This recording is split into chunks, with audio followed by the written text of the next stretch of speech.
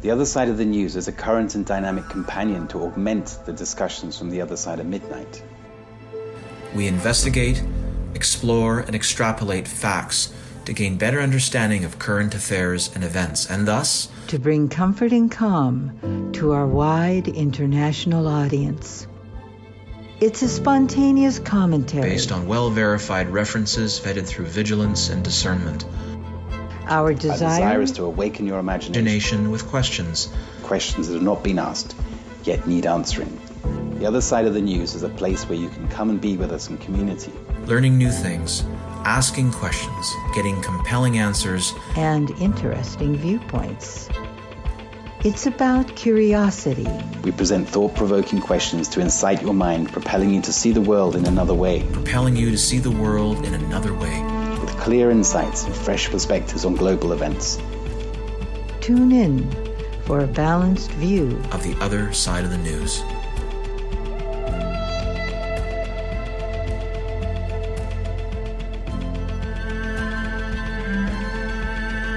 Welcome. My name is Timothy Saunders. I am one of your trio of co-hosts on this 52nd edition of The Other Side of the News. Yes, this show has just completed its first orbit around the sun. 52 weeks. I'm speaking to you this early morning from southwest Turkey, which for many of you may be situated on the other side of the earth. As the dawn chorus starts to warm up here, hopefully many of you are relaxing into your evening, eager to hear some fascinating insights from our latest guest. I will soon be joined by co-host and producer Cynthia, together with co-host and researcher Annetta Driscoll, who are speaking this evening, as usual, from the infamous wheelhouse near San Francisco. This show is entitled Homer Simpson's Odyssey. Since Homer Simpson began his journey in 1989, this cartoon odyssey continues saying "do" through 34 series and some 750 episodes. This epic is currently set to play well into and beyond 2023. Most people perceive this cartoon sitcom on different levels and may relate to certain characters. Some see harmless escapism, while others may see a parody of their own life. However, some see precognition.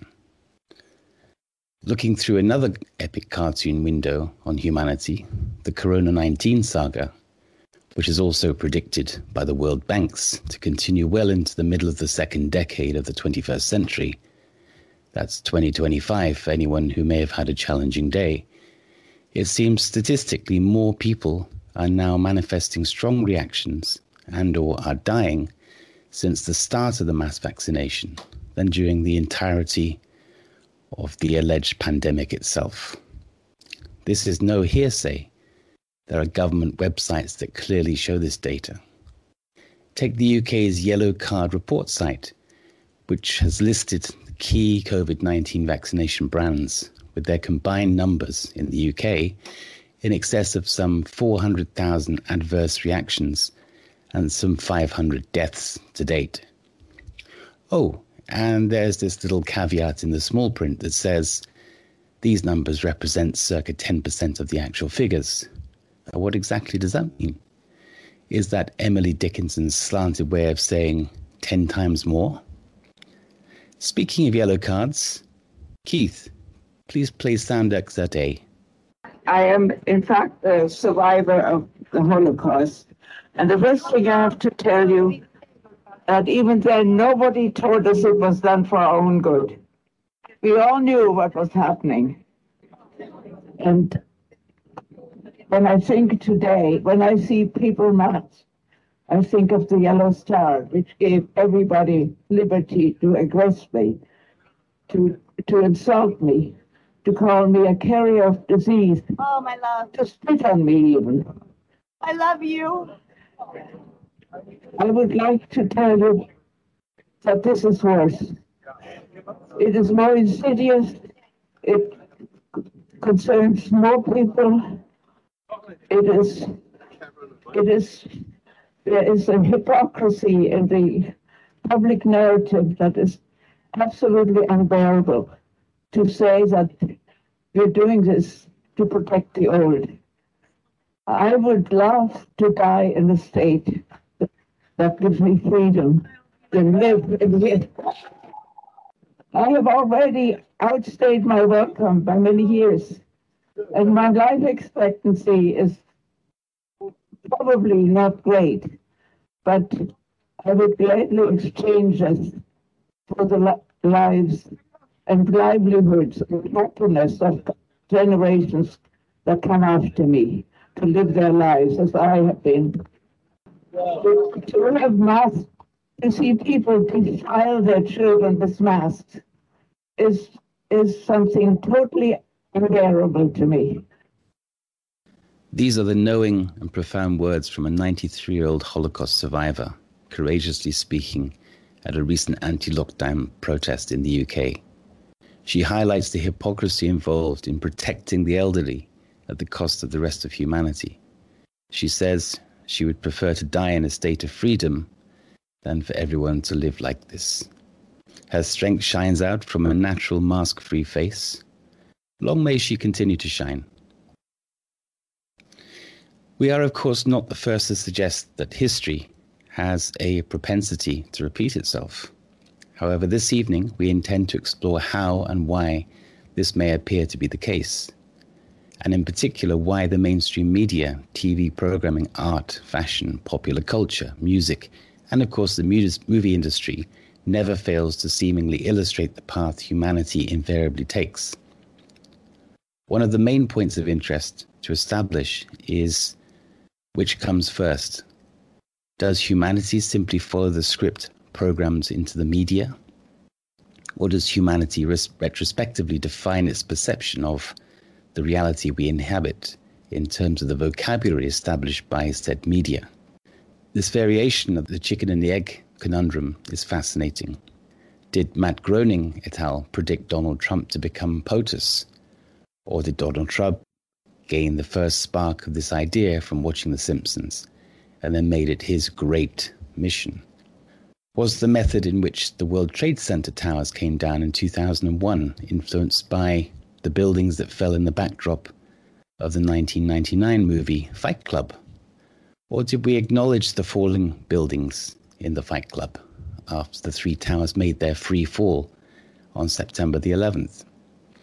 Or are we avatars being increasingly tricked away from our souls by the minority, perhaps, all while simply living in a virtual reality flooded with selective information and censorship, akin to the Matrix model?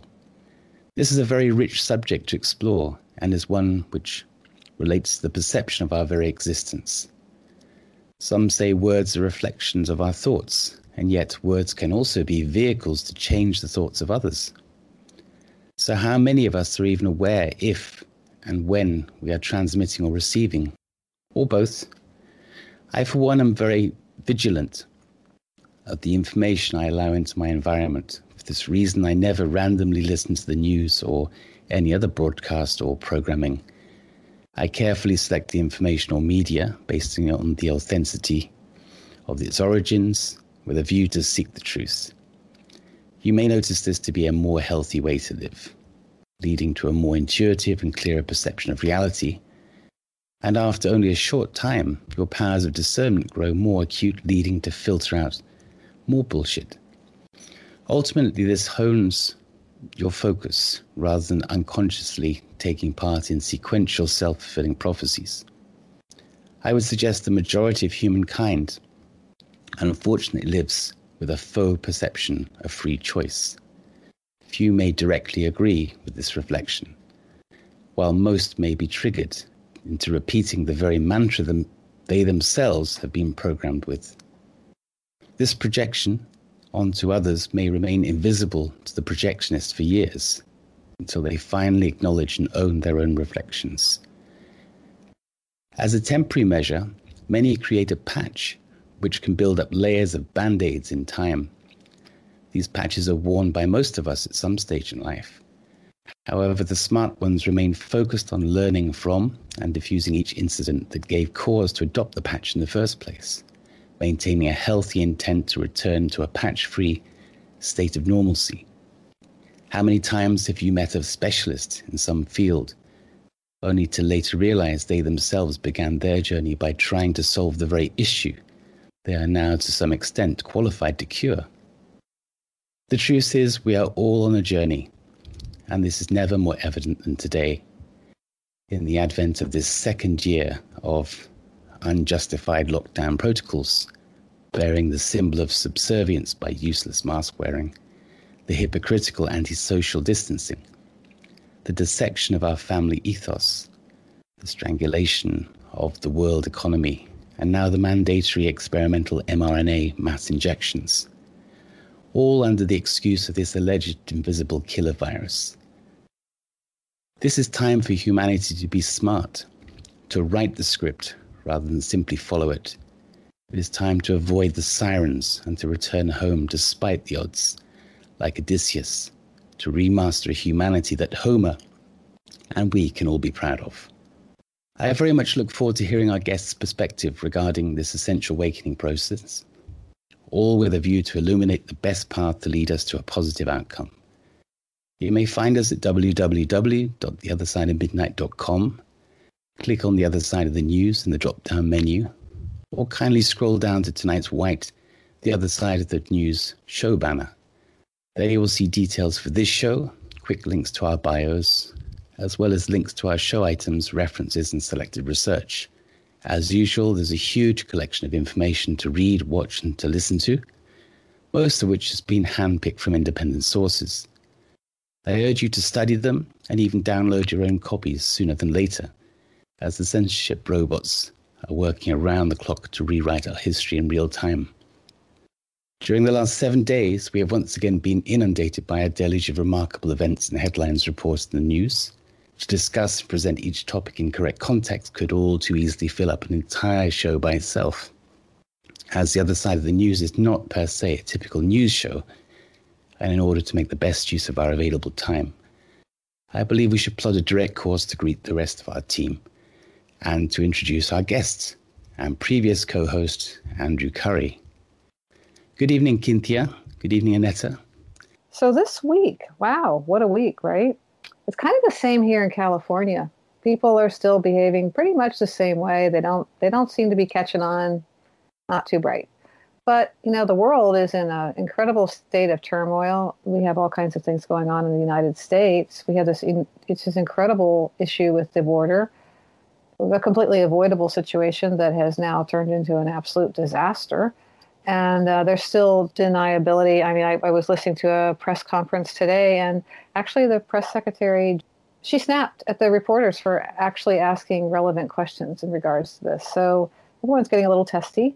We have various false flags. Today we had a really interesting one. We had a car ram the Capitol building, the fence around it, and supposedly it killed one officer and a person. But it was really interesting if you look at the videos. It was some of the worst acting I've ever seen in my life. And I'll just be really blunt. This was completely a false flag. No EMTs would put someone on the gurney and have their appendages hanging over the side, just bouncing around, draping. And then they're supposed to be giving him CPR with one hand as they're running along with the whole thing's ridiculous. It doesn't even look real at all. Nothing about it. Terrible actors. So we're seeing a lot of that. I could go into why I think that's all happening, but it's pretty obvious at this point that we're living in kind of we're down the rabbit hole pretty far. So, and then on the international side, we know that the Evergreen, the famous Evergreen container ship, actually got freed up, but it's moored in Bitter Lake. And there's a whole bunch of things. I find that it's really fascinating because of where it's also located geographically in the area of where the Israelites left Egypt and went across the desert, and the Egyptians followed them, and they basically boxed them in between Mount Sinai and the Red Sea there, and that's where the Red Sea parted, according to the Bible. Well, it's really interesting what's happening, all the parallels with that right now. It's absolutely fascinating, I think. So this ship has been moored now. It's going under inspections, and there's a lot of controversy. I don't know how much is true and not. What I'm hearing is that they're refusing to surrender the black box. Basically, there's the same thing. It's like a black box, so people can relate to that idea, that records everything. They have the crew under house arrest, and according to sources that I've heard, that both the U.S. and the Russian Navy Special Forces are boarding the ship. So I think we're far from done on that story, and I've been watching it very closely. I have my ideas about what's going on there, but it's not done, that's for sure. So that's all going on. In the meantime, the pandemic, yes. Oh boy, they're having a really hard time keeping that story straight. Here's another great one for the records. It turns out they did a news release on the ramming of the car at the Capitol. The only problem was they released the stories and it went into multiple sources that said that they had confirmed it, but it was 18 hours before the event.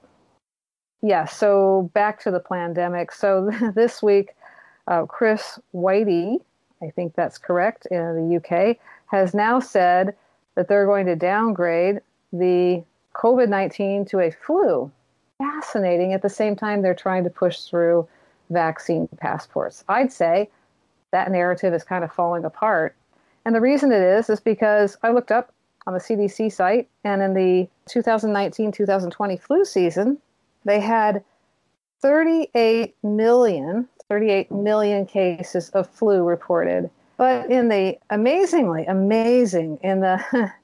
in the 2021 flu season, they had 1,822. I kid you not. Okay, so there's obviously some kind of problem because somehow this year that all got resolved. And actually, I had a really interesting video conference with somebody who wanted me to prove that I was right and that they don't have the same viewpoint. So they called their doctor and I was on a video conference, and this all came up.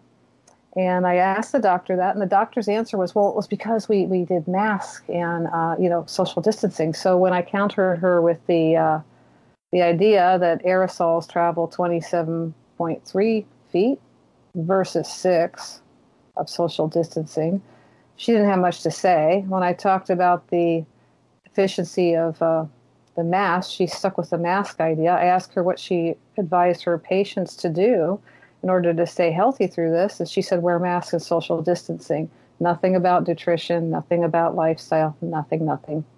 I actually asked that question 3 different ways. So she was getting a little testy with me. Well, she got really testy when I brought up the stuff I'm going to talk to you guys about, which was, I haven't talked about this in about 6 weeks, is stuff from the CDC, the VAERS, I think it's how you say it. It's the Vaccine Adverse Event Reporting System. Fascinating, really fascinating. So we talked about this about a month and a half ago. So I looked it up, and I wanted to see in the previous 10 years, so from January of 2010 to December of 2020, what was the death rate from vaccines? So what I put in there was those dates and just all vaccines and what the death rate was. So it was 2,496 people. Now, I'll point out to you that many drugs have been pulled off the market for 4 or 5 people dying. So this is 2,496. So I divided that by 10, because it's a 10-year period. And so that gives me 249 annual deaths per year. And so then I decided to do the first 3 months when the vaccines had been released. So that would be the first 3 months of this year, 2021. So I looked at that number and I multiplied it by 4 to get a 12-month cycle. So I'm trying to make it apples to apples here. So I had a 1,890 times 4, which is 7,560. So that is an increase of 3,036%. Pretty staggering. 3,036% increase in the death rate for vaccines since these vaccines have been released. I'll also say that with the all adverse effects that they have reported, just the whole basket of them, in a 10-year period previously, it was 572,033. And I divide that by 10, obviously that's 5,720 annual symptoms. Again, I did it for this, since we've had these vaccines released, and the number is 163,748, which is a 2,862% increase since these COVID-19 vaccines have been released. And what I will say about that, with all the research that I've done, and we've had guests that have talked about this, and we're going to go further into it, is that that's only the tip of the iceberg, guys, because the long-term effects of these, we don't actually know, but we have a pretty good idea, since none of the studies have made it through the third phase of animal testing, because all of the animal participants die. And I know enough about RNA and how the immune system works to know that this is bad news bears, and there's no off button on this. So we're looking at something. Another thing that's really disturbingly fascinating is that highly vaccinated areas are precisely where they say these new strains are coming out of. So we've got a big problem here. But those numbers are all, by the way, from the CDC. They're on the page. And Cynthia has been kind enough to also create a video on how you can actually go into the VAERS system and use the data. It's not very user friendly without an instruction video, but we provided that under my links in there. I also put up a really fascinating 2.5-minute video that I would really recommend everybody watch. It's a guy, Robert Welsh, delivers a speech. It's from 1958, and it talks about the destroying the sovereignty of America, but it actually, in this case, could be for the entire planet. It's well worth 2.5 minutes, less than 2.5 minutes. I also have another really good one, my item number 2, which is How One Man Took Down America, and it's John D. Rockefeller, and how we ended up in the allopathic medical system in the AMA like we have it today. A lot of people don't know that story. It's really important to understand that when we're looking at our stuff. And then I'm not trying to totally promote my links, but I do have really awesome links this week. And the third one that I would really like everyone to take a look at is history repeating itself. It's a history of the 1918 Spanish flu. And there are so many corollaries and so many things to look at in this. There's great documentation. And it's not particularly long either. I don't know. I think it's about 17 minutes. But basically, when we were talking last week on the show, we were saying how the minority isn't particularly creative. And you can certainly see this in this video about the 1918 flu, because they're using the exact same playbook with pretty much no variation at all, except that they show you how to make masks online instead of sending out pamphlets. That's about the only difference. Again, Fauci had written that paper, which, he wishes he never had, I'm sure, but he wrote that paper on the 1918 flu. The real reason that people died back then was from wearing masks. They were not getting enough oxygen. They ended up with pneumonia. So I think that's about enough run on for me. How about you, Cynthia?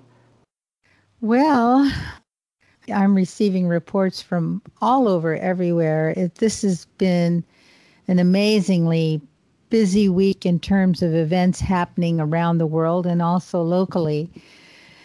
And I'm doing all I can to keep my balance. That's what I was talking about last time. And the schisms in my family are, fortunately, they're being discussed with love, but they are pretty heated at times, I have to say. I'm really amazed at what's coming up, because I feel like, we're in the Easter week. For those who follow the Christian tradition, this is the Easter week, and Friday today is Good Friday, and then we have 3 days when Jesus was in the tomb, and then Sunday is Easter. And I'm watching all of these global events happening and things behind the scenes in terms of what the military is doing, and I'm having the sense that we're looking at the rising, if you will, of consciousness in each of us. So just as in the Christian tradition, Jesus rose on Easter, the Christ consciousness in each of us is working through. And what do I mean by Christ consciousness? I mean by that core of your being, that divine essence, however you want to name it, that source of your life. And when you breathe, the very nucleus, the very core of your being, however you want to name that, is coming forward in consciousness. And Revelations talked about false prophets and how these would be trying times. And I do feel we are in those times where the questions are so heated or so pointed or so charged that each individual, each of us is having to go within and determine for ourselves what is and what isn't. And it's an amazing journey.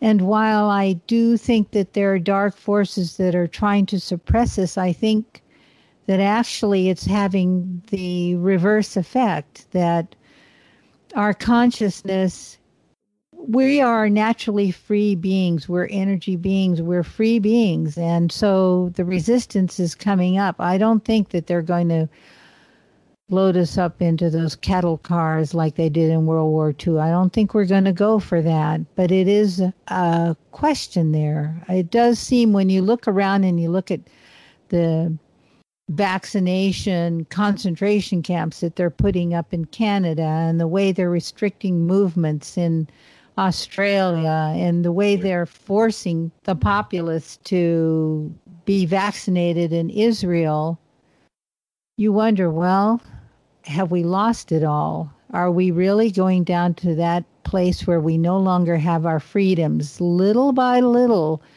they've been stripping away our freedoms. And the analogy that's frequently used is like putting frogs in water and slowly starting to cook them, you know? So little by little, they've been warming it up, and we haven't moved. Many of us haven't moved. And now it's to the time, like, either you make a move to jump out or it's over. It's over. And I'm holding the vision that there are enough of us who are willing to break out and be free and claim our freedom. And just as that 93-year-old was saying, these times are worse than it was during World War II. You know, many of us never went through that, but we will break free. We will. So it's break time now. You're listening to The Other Side of the News. And our wonderful guest is Andrew CURRIE, who began this show with us, and it's called Homer Simpson's Odyssey. We'll be back after the break.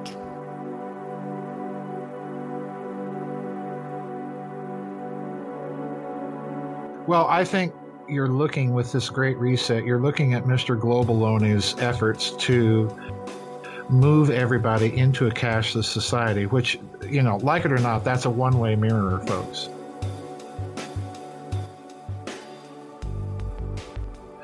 Because at that point, you're not dealing with a currency, you're dealing with a corporate coupon that they can adjust the value of at the push of a button, depending on whether or not you're good little boys and girls.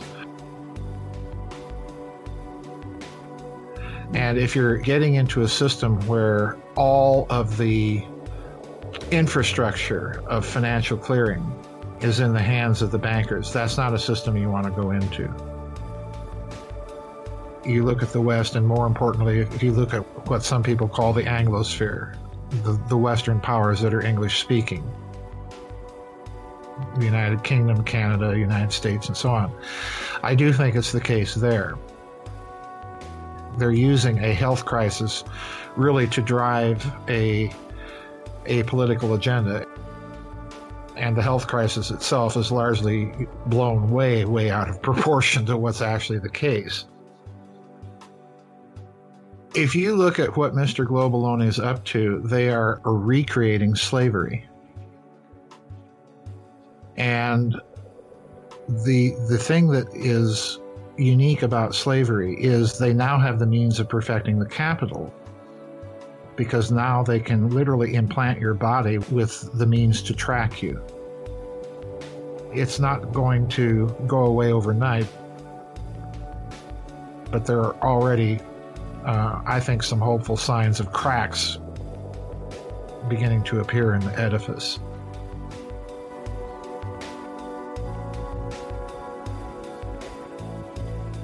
This is Joseph P. Farrell. And for all the news the media doesn't like you to hear, tune in to the other side of the news.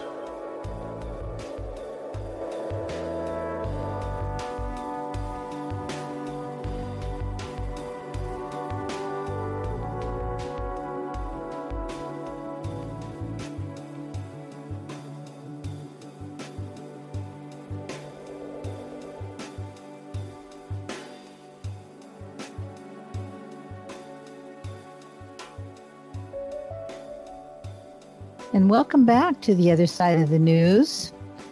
This is Cynthia. My co-hosts are Timothy Saunders and Annetta Driscoll. Our guest tonight is Andrew Currie, and the show is called Homer Simpson's Odyssey. Andrew Currie began his artistic career as a community public artist, working with neighborhood groups to create murals in schools and community centers. As a graphic designer and illustrator, he serviced small to large Canadian companies.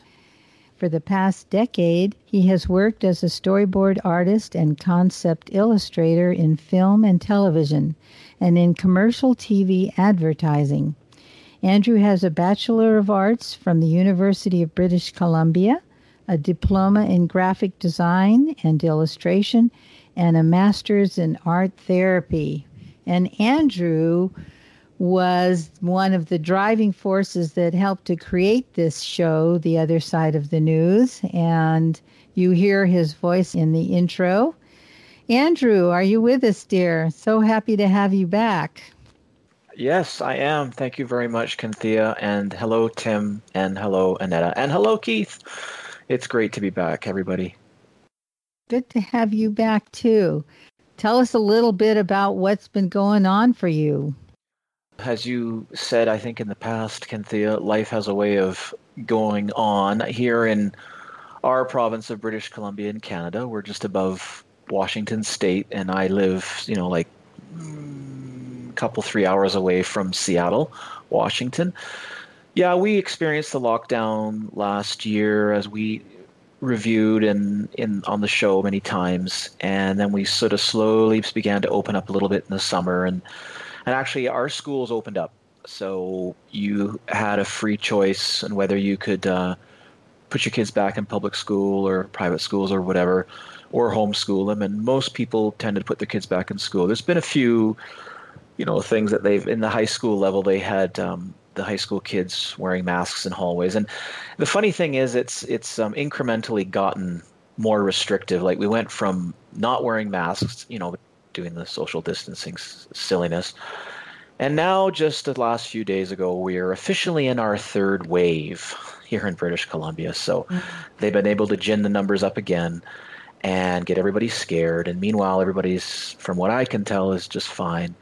I do not believe, again, that our hospitals are overrun and the cases may be up. But again, remember, we have one case or one supposed case of COVID-19, and I believe it extends out to at least 14 people, or somewhere in that range. So, it's false numbers. This is a health crisis based on statistics and overhyped falsehoods. And, we've been down that road, and I know you guys do that constantly. But now they're having kids as young as grade 3 wearing masks in class. Oh, no.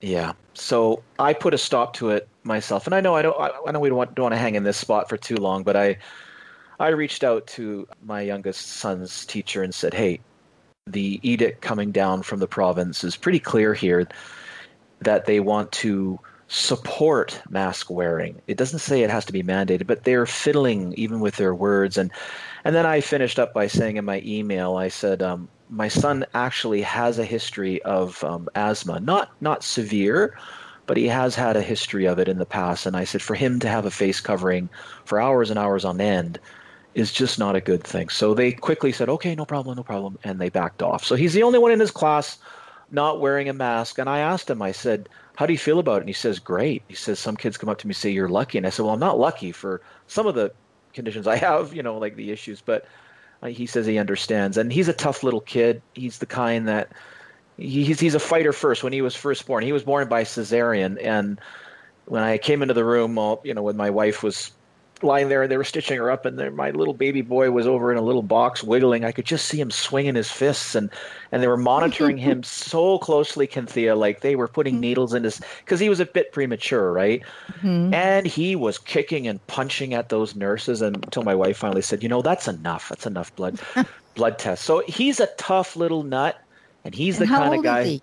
He's 9. He's 9. Okay. And he can put up with people either coming after him for not wearing a mask because he can stand up for himself. And that's what we need, right? That's what we need. And just as you guys have been mentioning, is that we need adults who could behave like my 9-year-old son and have a backbone. But yeah, what does he say about the other kids? I mean, how is it for them? They all dutifully wore it the first day that this so-called mandate came down, and it just continues on. Oh, that's another thing. My year, this past year, has literally been a recovery year. I cannot, they allow filming, as you know, I'm a storyboard artist by trade here, and they allow filming, they bend over backwards for filming. TV shows, movies, commercials. Now, they have to take tons of tests, all these, all the staffers, all the crew. They're testing all the time. They got their masks on. Inside, outside, doesn't matter. They're in an open field. They're wearing a mask. I know because I'm given production images like of sets, settings, like it could be an open space. And there they are wearing their masks. But I'm telling you, they are pushing advertising. They are pushing pop culture. They are pummeling it in. And my older son, funny enough, said, Cynthia, Dad, for all your standing up to this, you could win a gold medal for sheltered in place. And I said, what do you mean? He said, well, you're always constantly working in your studio. And I said, things haven't changed much for me. And now everybody has to be on Skype or Zoom to have their meetings with me. I used to complain because when I had to go downtown to talk to directors and go through boards, I thought, why can't we just do this over the computer? I can hold up images in the little camera and off we go. So my point is that there are different parts of our society that are able to keep functioning in terms of commercial and endeavors, and one of them is film and television. It's absolutely fascinating, and it really leads into what we're talking about tonight. Is what is it about all this content that we're being pushed? Here's another little tidbit for you. You guys, you ran out of time in the first half hour to talk about even skim the surface of what's going on. And yet my wife told me the other day that she was listening to the radio to some, very popular Vancouver station. And the commentator or the DJ comes on and said, oh, people have nothing to talk about these days. And when she told me this, I was floored. I said, are you kidding? I should have did like a little advertisement for the other side of the news at that point.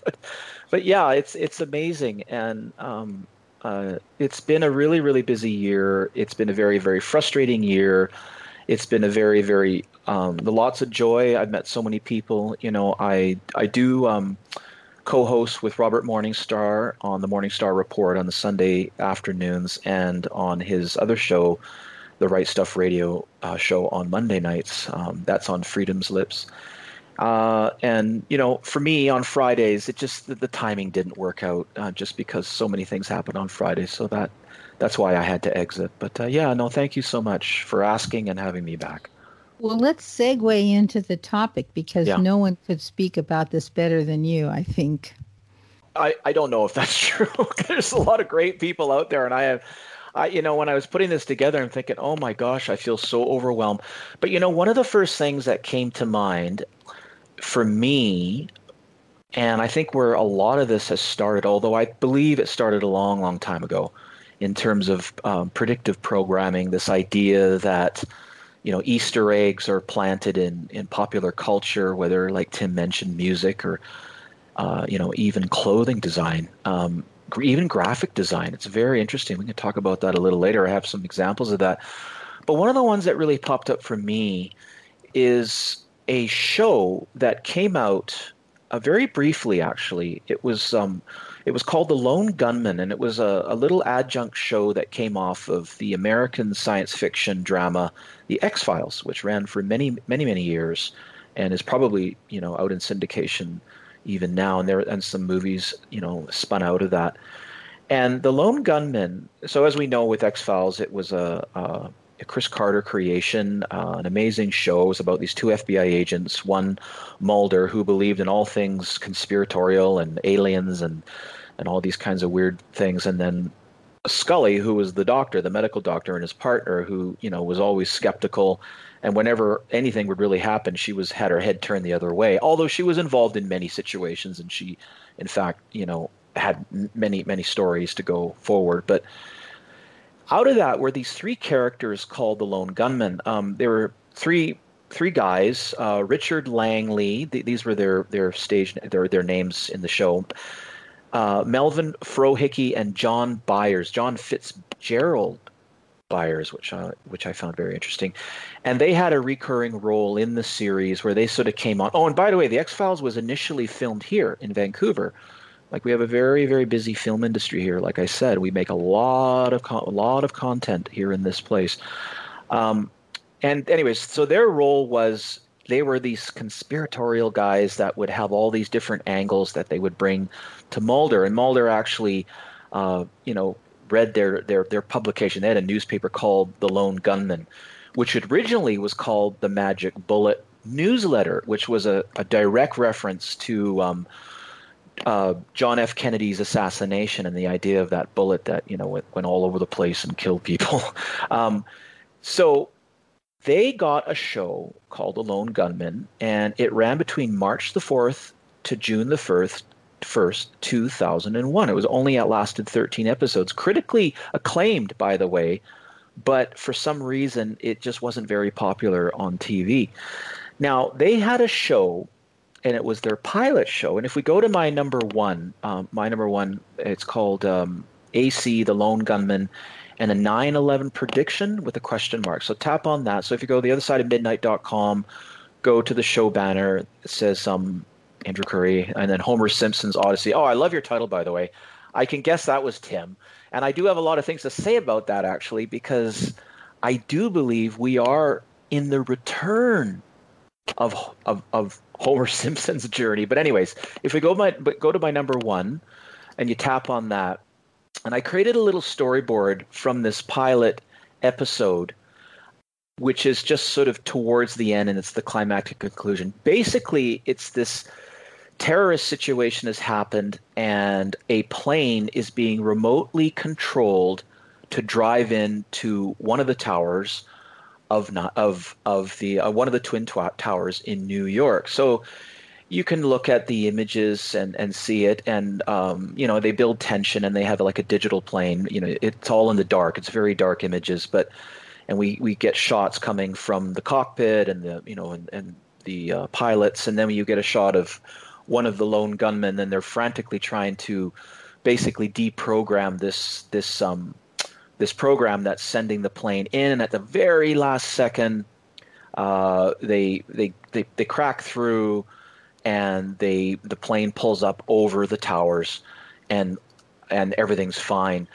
But it was very interesting because this, it came out in March, like I said, March the 4th, and then guess what happened in September 11th? We had 9/11. I mean, it's an extraordinary show. Like how did that happen? I want to read you from let me read you a little something here. This is from a website called realitydecoded.blog.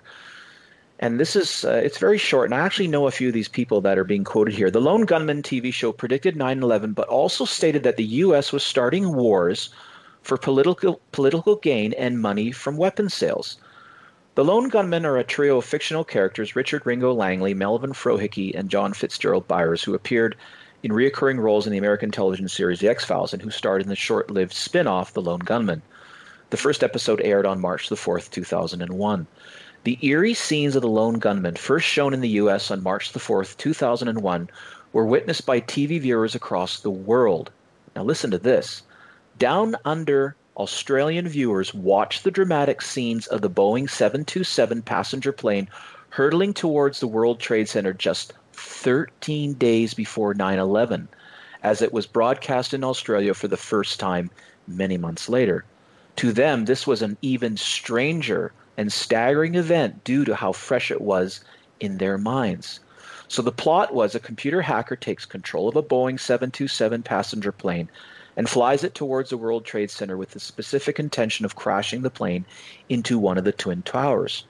All of the work of a powerful rogue group within the government whose plan was to put the blame for the World Trade Center attacks on one or more foreign dictators so they can then bomb and overthrow them.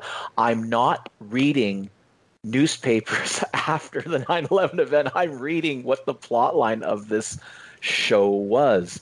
The primetime media was massively absent and reluctant to address the storyline of the pilot and its parallels to 9/11. This unto itself is really, really crazy. Now, I'll just read a couple quotes from a couple of fellows. So Robert McLaughlin is a director of photography. I don't think I've worked with him directly before, but I have seen his name on our local list of film guys. But he was the director of photography on The Lone Gunman. He had words to say too. Quote, "It was odd that nobody referenced it.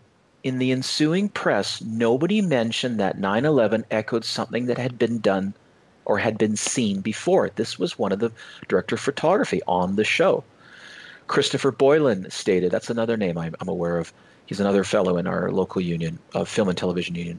"Rather than being discussed in the media as a prescient warning of the possibility of such an attack, the pilot episode of the Lone Gunman series seemed to have been quietly forgotten." And the last one, Frank Spotnitz was one of the executive producers of The Lone Gunman. He said, "I woke up on September the 11th and saw it on TV, and the first thing I thought was, The Lone Gunman. But then in the weeks and months that followed, almost no one noticed the connection.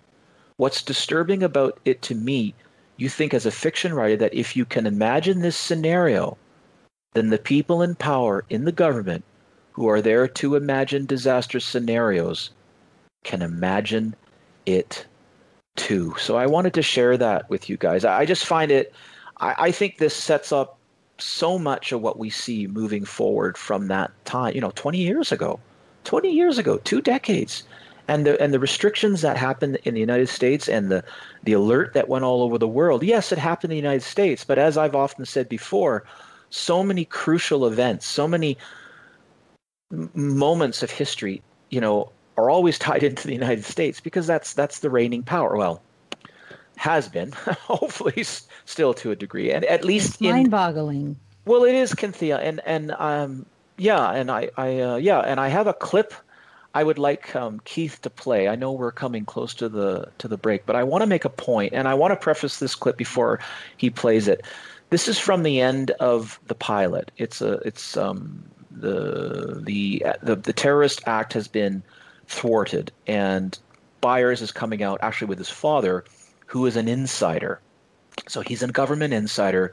He knows who these people are that have done it, and Byers is excitedly saying, "Dad, we can bring this, even if we don't bring it to the FBI, we can reveal who these people are." So Keith, if you don't mind playing that. If we can't get to the FBI, we'll go public. With your testimony, we can break this conspiracy wide open, bring Overlord down. The whole operation. Dad, what is it? You're a brave man, John. You're not going to testify. You're going to let them cover this up. They almost killed me twice. They won't fail a third time.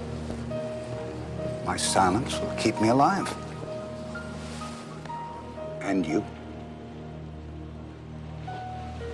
I know you and your friends are fighting for the American dream. Just don't expect to win.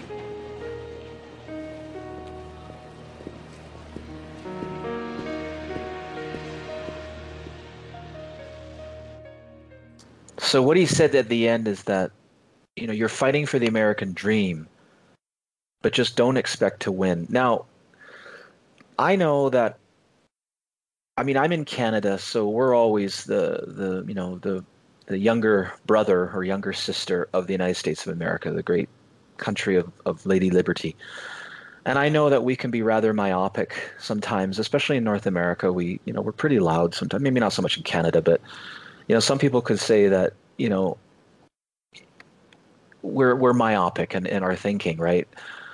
But I believe that this idea of the American dream is a human dream.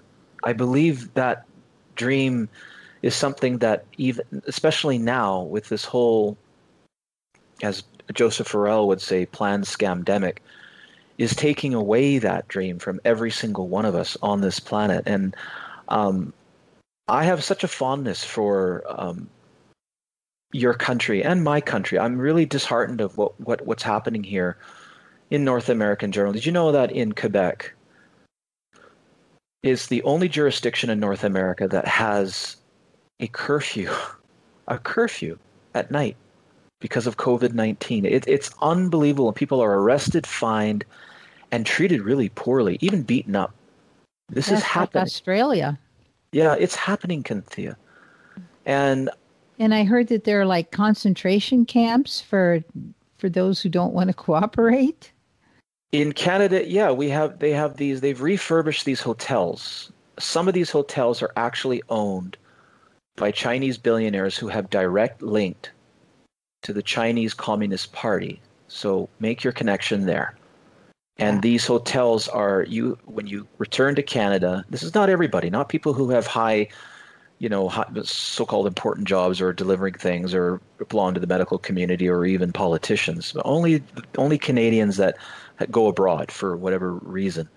And they have to pay over $3,000 Canadian of their own money to spend 3 days in what they're calling quarantine hotels. You have to come into Canada. First of all, you can't fly without a negative COVID test anyways, but now you have to take another test, wait in this hotel at your own expense.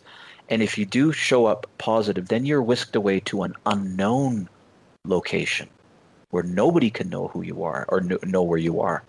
If you test like, what's the crime? Really exactly. Unknown. Oh, Cynthia, it's unbelievable. And then if you test negative after those 3 days, then you can quarantine at home. No. We have it set up here, and it's happening. And that's why this idea of liberty, of the American dream, or of a human dream is absolutely critical to hold together. And I hope tonight that we can, dig a little bit more into these very, very strange synchronicities. Absolutely. Or patterns in the matrix, because they're there. And I prattled off for almost 20 minutes here, Cynthia. Sorry about that. Well, you were giving us an insight we don't often get. I never heard of the lone gunman, let alone the pilot, and the significance of it. I mean, we've seen some things happening with the Simpsons cartoons and South Park, and now you're bringing in another one that was even before that. Well, I hope that, I know we're fast coming to the break, but I hope that after the break we can talk about it, because I have one more thing I'd love to set up, because it gets even creepier in my mind if what I'm going to present after the hour is true, or after the top of the hour, break. And let me just tease it out. So there is a pattern maybe that's there, that not only do these major events that happen to be taking a lot of lives, not only do they come at a certain nexus point, according to somebody's schedule, but there might be the hint of the sacrifice of a star, of celebrity, before the event is initiated. And I'll cover it when we come back. Wow, that's a real teaser for sure. Oh my gosh. I mean, I've heard of a lot of sacrificing going on, but now you're mentioning someone who's a public figure. It kind of makes sense. It really does, actually. I see where you're going. So you have been listening to The Other Side of the News, and our amazing guest tonight is Andrew Currie. And the show is called Homer Simpson's Odyssey for a very good reason. And we are on that journey with him. My co-hosts are Annetta Driscoll and Timothy Saunders and myself, Cynthia. And we are exploring the correlations between the, you might say, fiction, whether it's movies or literature or even art, and our current events and what's happening and how far-reaching this is, how long this has been going on, some hidden master plan, some very dark, nefarious master plan, it seems. And why are they giving us these clues? So we'll be back.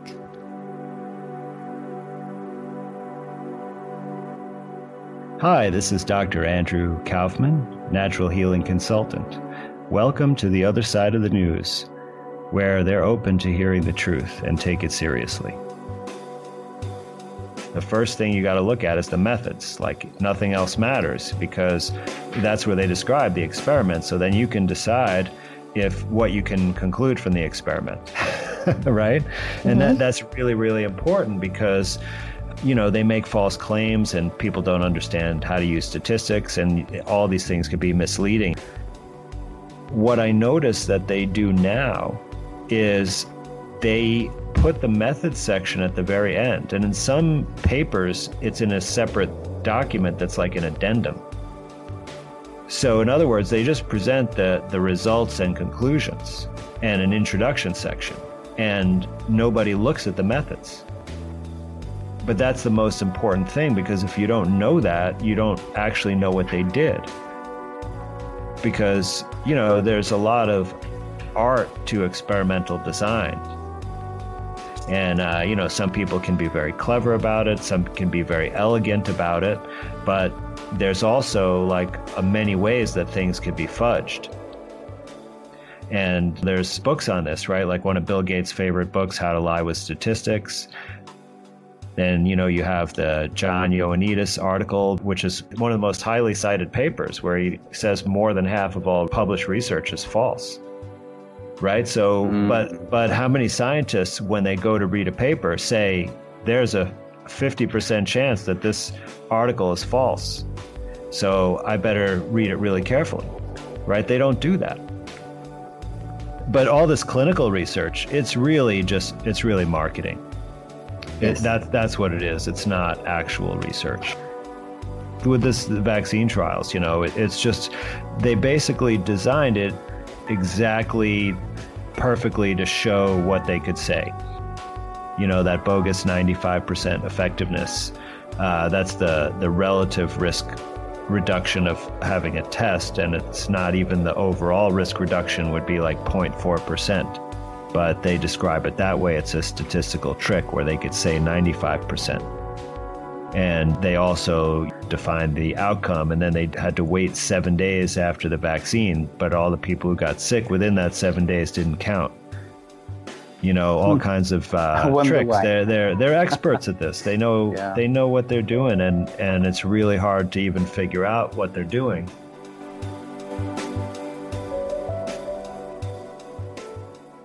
Welcome back to the other side of the news.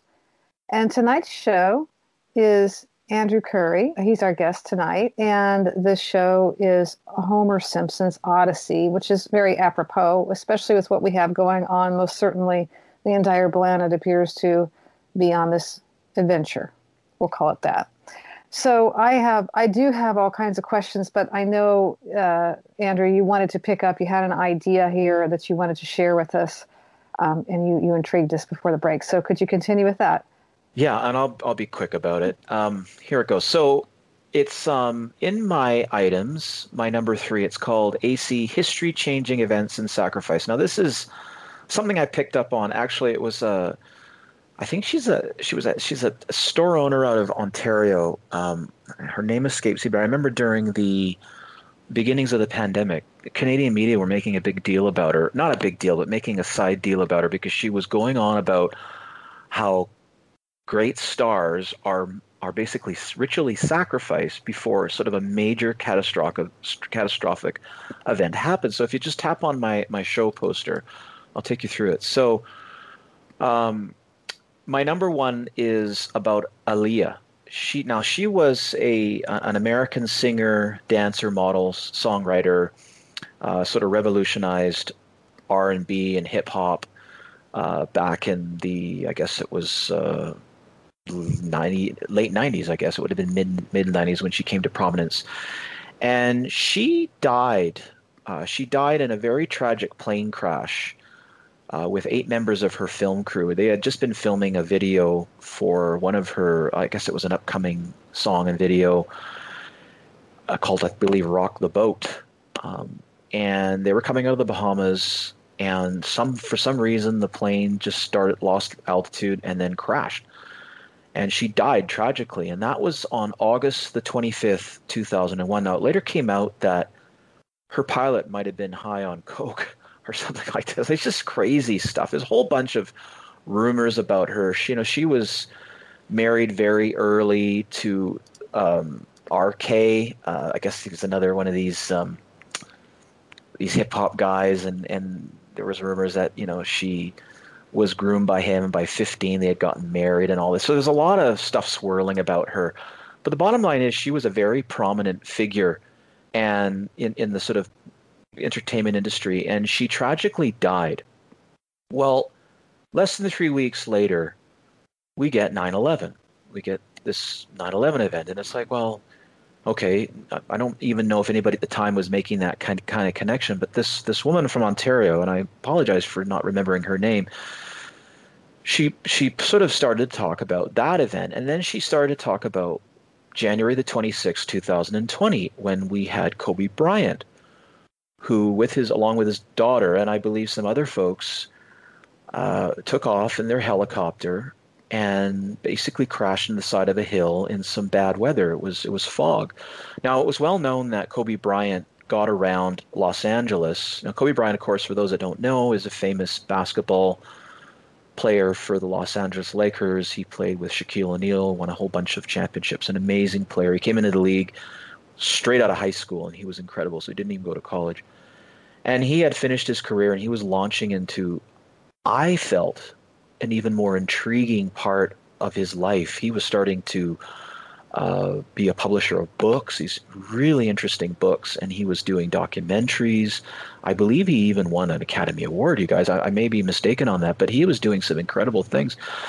And he died. And then literally a few months or a couple months later, we get the WHO declaring a worldwide pandemic. Now, I want you to go to my come in a little closer, and you'll see this cartoon from, it's an adult cartoon called The Legends of Chamberlain Heights, and it was from November the 16th, 2016, or it might have been 2017.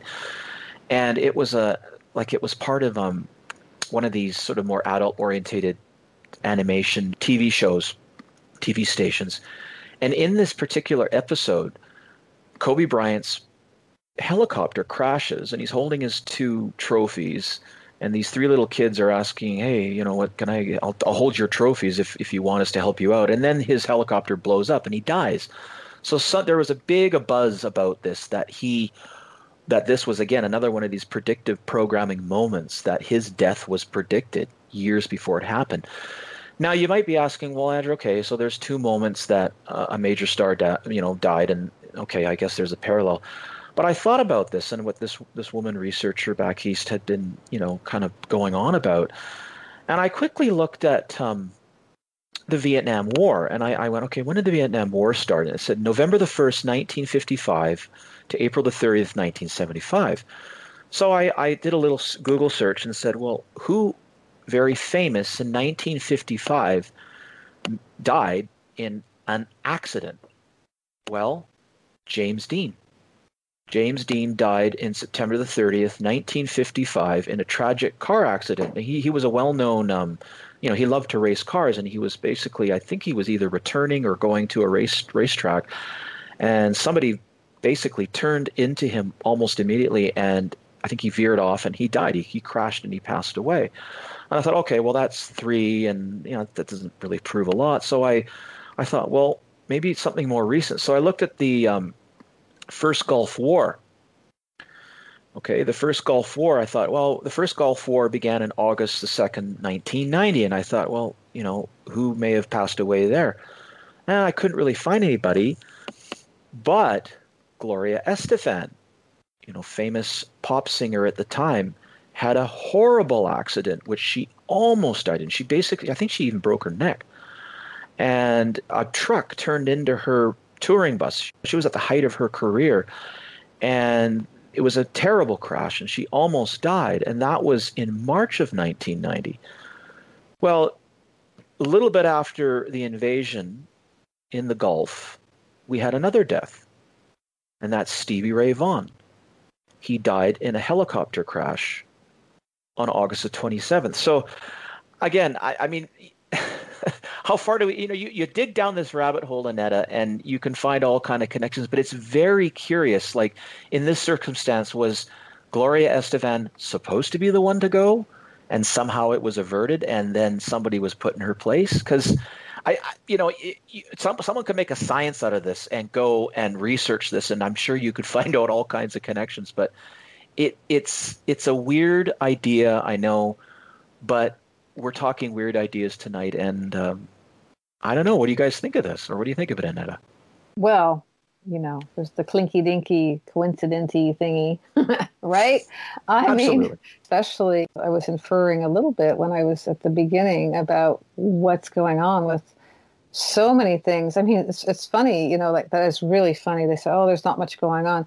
Oh, yeah, mainstream media, they don't, Donald Trump left office, so now nothing's going on. I mean, they lost their object of obsession, and now there's nothing going on. There's more going on than ever was going on when he was in office. And if you start going down these rabbit holes, they're endless. I mean, Candia's, I think, concerned that I spend, so much time actually, sniffing around these rabbit holes. But speaking of rabbit holes, I mean, just the white rabbit thing, all the connections to the white rabbit, everything from the way the evergreen situation, the way the waters look like a rabbit, from this aerial view, all kinds of things. I think that would be a really interesting topic to pursue, because I do think they do exactly that. I wanted to talk actually about this whole process of what we're calling predictive programming. I don't know. I call it disclosure or notification. My understanding, and tell me what you think about this, but my understanding is these people, let's just call them the minority, that's Timothy's name, I think it's pretty good, is they have to tell us what they're going to do to us before they do it. There's something, and I've heard both things, and I think both may be right, if indeed we are dealing with these people that think sacrifice is, a good thing, and let's call it what it is. They're satanic ritualistic cults we're talking about here, and they have a thing called chaos magic. And if you look up chaos magic and you look into it, and I have, a lot of this it has to do with all of this creating chaos and creating these sacrifices, and they also have to give notification, and the reason is because their belief system is somehow if we tell you what we're going to do, even though it's cryptic and you have no idea what we're actually telling you, that's okay, because we told you, so we have indemnity to all karma. Interesting idea. Mm. So yeah, I think we see this all the time. I mean, I remember, Andrew, way back when we were talking. It might have been when we were just talking about actually getting this show off the ground. And that Simpsons cartoon about the feline flu. Yeah, well, we talked about it. I mean, I remember back, over a year ago, we were talking about it because it was absolutely dead on. And there's so many of these, there's the one for the Simpsons, this, with the evergreen thing. And oh, yeah. Can you explain that? Annetta, can you explain that one? Can you do it? Yeah, I think so. So there's a Simpsons episode where someone calls the police, and they say there's a burglary or something, and there's something stuck or a problem, and they take the thing and they say, well, it's whatever Evergreen Avenue, this evergreen thing. I can go down that rabbit hole forever, and that's really fascinating. Yeah, disturbingly fascinating. But anyway, yeah, there's this evergreen, and so then the guy starts showing it on the map, and he's waving his arms around, and he literally draws out these circles, just like the gigantic phallic symbol we saw drawn on the Red Sea. And he says, and there's this blockade here because, there's this water and we have to go around this way. And he's explaining this whole thing on this map. And as you look at this map, there's an eerie similarity to what this is, what happened. And And I haven't researched a lot, but I know that Matt Groening is actually, he is a high up Mason. And this keeps coming back and being a theme too. So yeah, there's tons of them. I mean, I think the Simpsons have a lot, certainly South Park, and I have lists and lists and lists of movies. And, I'm starting to review movies about what's going on right now because we've seen this, like I said at the beginning, and we were talking about this last week. They aren't very creative. They just keep playing the same, the same thing, right? Yeah. This hunt for Red October is the same thing that's going to be going on right now. I mean, I don't know how many people are aware, but over in the Mediterranean, a ship, a submarine, a nuclear submarine that's Russian has just disappeared. And no one knows where it is, which is the exact same plot that we start out with this story. And it's based on a real life story. It's Hunt for Red October. So here we go again. So, yeah, we get notification on everything, actually. Well, isn't that funny, Annetta, how John Clancy's books, his plot lines are used it's seemingly countlessly. I mean, the whole Evergreen connection, I mean, I'm sure you know this in your, I don't know how much you guys have talked about this, but for those that don't know, Evergreen is the name of what's on the side of the ship. I think that's a shipping company, yeah. Yeah, and that's Hillary Clinton's security detail, or was her security detail, and has to do with the CIA. Yeah, well, that's their Secret Service code name. Yeah. So there's the call letters for the ship, which are H3RC. Yes. Hillary. There's the tugs that came in, and my gosh, look at the names of those tugboats. The Baraka and Mossad. I'm not sure if I'm saying that right, but it's very similar to Mossad. Two of them, 1 and 2. Those are the ones that showed up. There's so many things. Well, I know. And then you've got the whole idea of Rotterdam being the sister city of Baltimore since 1985. And then we have, again, the Clancy's book, his novel, The Sum of All Fears, which is, right? Yeah, and the idea that there was going to be this dirty nuclear bomb in a football stadium, and that's going to go up. And so, was this ship delivering materials for a dirty bomb? I mean, it's just unbelievable. So, Annetta, when you talked about this idea of letting us know what they are going to do to us before they do it, I've always wondered about that, and I'm still trying to figure out, like, it's almost like a format, like it's almost like this polite etiquette, however strange or oxymoronic that might be, because I'm going to kill you next. But it also reminds me of the old concept of, you have to invite a vampire. I mean, this might be a little different, but you like a vampire can't sort of cross your threshold until you invite them in. So it's almost this idea that they tell you what they're gonna do, and you have to invite them in to then do it. Meaning, we'll just kind of do nothing, or we just let things happen, or we don't disrupt it. I mean, remember when you guys had Ole Demigard on, and he talked about stepping in on what he thought may have been a huge moment where not only was the pandemic going to hit, or at least the media-driven frenzy fear of it, but then there was going to be a whole series of cascading events that would freak out most of Europe. And he was able to basically go on many different independent radio shows and, I guess, blogs or whatever, and warn everybody off. So it's almost like Ole held up the garlic clover or the garlic thing and swung it in the doorway and said, "You're not coming in," or it. So it's a very interesting thing, because there's almost like a process to this, or like I say, an etiquette. It's very strange. Yeah, well, it's a whole, I mean, it is, it's all very, very symbolic. It's all ritualistic. And so if you start to decode what their idea is of symbology and numerology, oh my gosh, there's so much. I probably drive Cynthia nuts with all my theories about that. But we have all of that. And, we've seen lots of things. We've seen the Super Bowl presentations, opening of the Olympics. I mean, we saw the coronavirus one. We've seen these things laid out. And it's not just the coronavirus. It's about the child trafficking. Yeah. It's about many, many things that we're now seeing come to light. And, we don't have enough time to go into all those on the show, but there's tons of it. I mean, we've had it the whole time. I talked about this before, about the Wizard of Oz and the whole thing that happened in 1933 that basically sold out our country. I mean, FDR signed something. It was a Proclamation 2040, and it was on March 9th, 1933. And we have never been the same. We were basically, from that point on, we were enemy belligerents, and we were the collateral for the currency.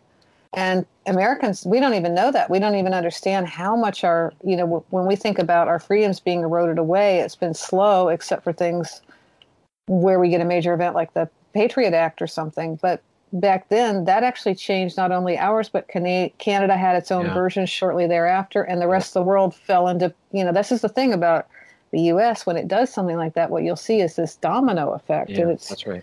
And that's problematic. Anyway, so we had this huge erosion, but you think about it, Andrew, at this point, that a person who was alive March 9th, 1933, was an adult that could have understood this, is no longer alive. And we're not hearing about this in history books. They're not writing about their evil doings. I mean, the history is written by the victors, right? And they write their own version. So we see it from both sides. We see the premonition or the warning or the notice of it's coming. And then we see on the other side, the effect of it, and it's rewritten again. Well, I think honestly, I think it's almost to use the vampiric metaphor. It's like sucking your consciousness out. It's like literally latching into humanity and sucking the consciousness out, and then filling that vessel, that human, with something else. Let me give you an example. And man, the time is going so fast. I can't believe how fast. I know, and I do have one question that I want to get in before. So yeah, go ahead. Well, really quickly, there's a duo here in Vancouver, a couple of young guys, and a good friend of mine sent me a video of what they were doing. They had a bullhorn in Vancouver, and they were basically driving along one of our streets, a couple of our streets, and they were like saying, "Yeah, go ahead." Yeah. Yeah, and then this fella comes up with his bike. This Chinese guy comes up with it. Doesn't matter, these Chinese. We have many Asians here, but he comes up to their truck and he smashes their window. Well, anyways, these two young fellas decided to, I don't approve of what they did there, because I just think people it doesn't work really to just yell at people. But what they did is that we've had these weekly on Sunday freedom rallies here in Vancouver. They're going on across many cities across Canada. It's just the media paints and portrays it as haters and anti-maskers and anti-vaxxers and terrible people. What these two young men did is they created a march, a quiet march, and I'll give Cynthia the link later. I forgot to send it, where they reference the movie. Here we go again. They Live, John Carpenter's. Was it 1988? I can't recall. Where there was this alien infiltration of humanity, and you had to wear a special pair of glasses to see what they actually looked like. And they were like this horrific skeletal faced thing. It was awful. These people in this rally in Vancouver wore the masks, held up white signs that said, "Obey. Trudeau knows best. Wear your masks." And they marched down the street quietly. And people were stopping and videoing, because what they were doing is they were sending the message from that movie. They actually took the pop culture, because not only when you wore those black glasses could you see the aliens, this alien force that had infiltrated humanity, but all the newspapers, all the magazines, all of the billboards had single words, commands saying obey, procreate, etc., etc. It's very interesting. So they turned it on its heel and used the pop culture to send a message. So I thought you'd like that. I do love that. And, one of the things that has been going on, and this is a great example of that, is like, well, so when someone, your enemy, I mean, I believe everyone should read The Art of War, and everyone should read The Prince, okay? So I just getting that out there. Probably learn to play chess too, would be a good idea. But one of the things when you're looking at this and you've got an enemy that's using something against you, say symbolism and numerology, which is what we've got going on here,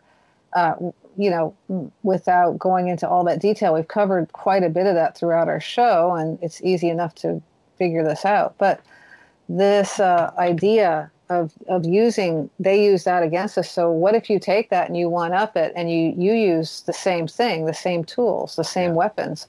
And I really, truly, totally believe that's what we're seeing right now. And there's so much more going on, which I can't even begin to get into right now, but there's so much more going on below the surface. And unless you're really paying attention, it doesn't seem like anything. It's like very smooth water on the top. Yeah. And this idea of symbology and numerology is part of their thing. And that's how they can calculate, and that's how they can do all this predictive programming, I think. And then there's this idea of time travel, which we're not going to have time to get into right now. Well, but yeah, I know we're about on the break, but I'm just, the question is, and I think Tim kind of referred to it at the beginning, is that, are we in a matrix that just has kind of a clockwork to it, and we just take our role and we just can't do much? Or are we in something that where they pull the piano strings and we just play? Or is there more freedom of choice that we're not quite aware of? I would go for the last one. That's what I'm going to vote for, because I believe we have, if our consciousness is up, we have the ability to affect our whole existence, our planet, everything. We know that. Absolutely. We know that from physics. We know that from a number of directions. So I'm going to say yes, there's a direction, and then we can change trajectories. Every time you have a shift, it's a major shift. So we're at the break, and our guest is Andrew Currie, and our show is Homer Simpson's Odyssey, and we'll be back shortly.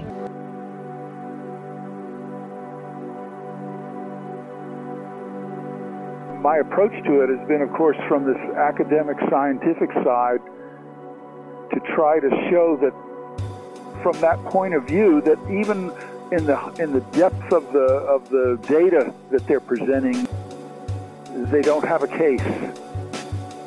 They've misrepresented things. They've distorted things in the public representations. And of course, I'm not alone in having come to that conclusion. Number one, there are an increased number of deaths for 2020. But number two, these are not caused by COVID-19.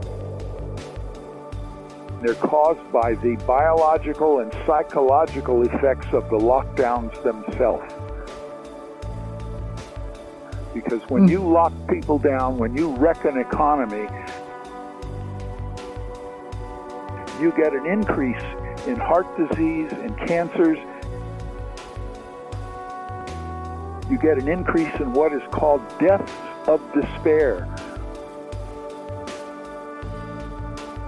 You get suicides, you get drug addiction going up and overdoses killing people. And all of these things put together, by my estimate in my research paper, shows that as many as 600,000 people died in 2020 from just these things. Deaths by despair and the effects of the lockdowns and the forced masking.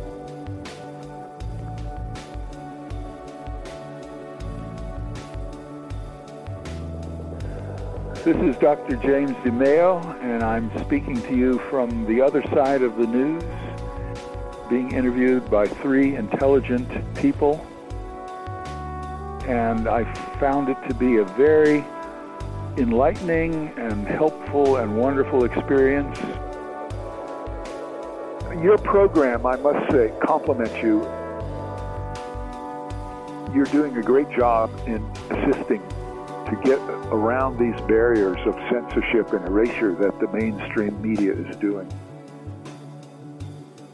So it's very important, and I congratulate you for the work you're doing.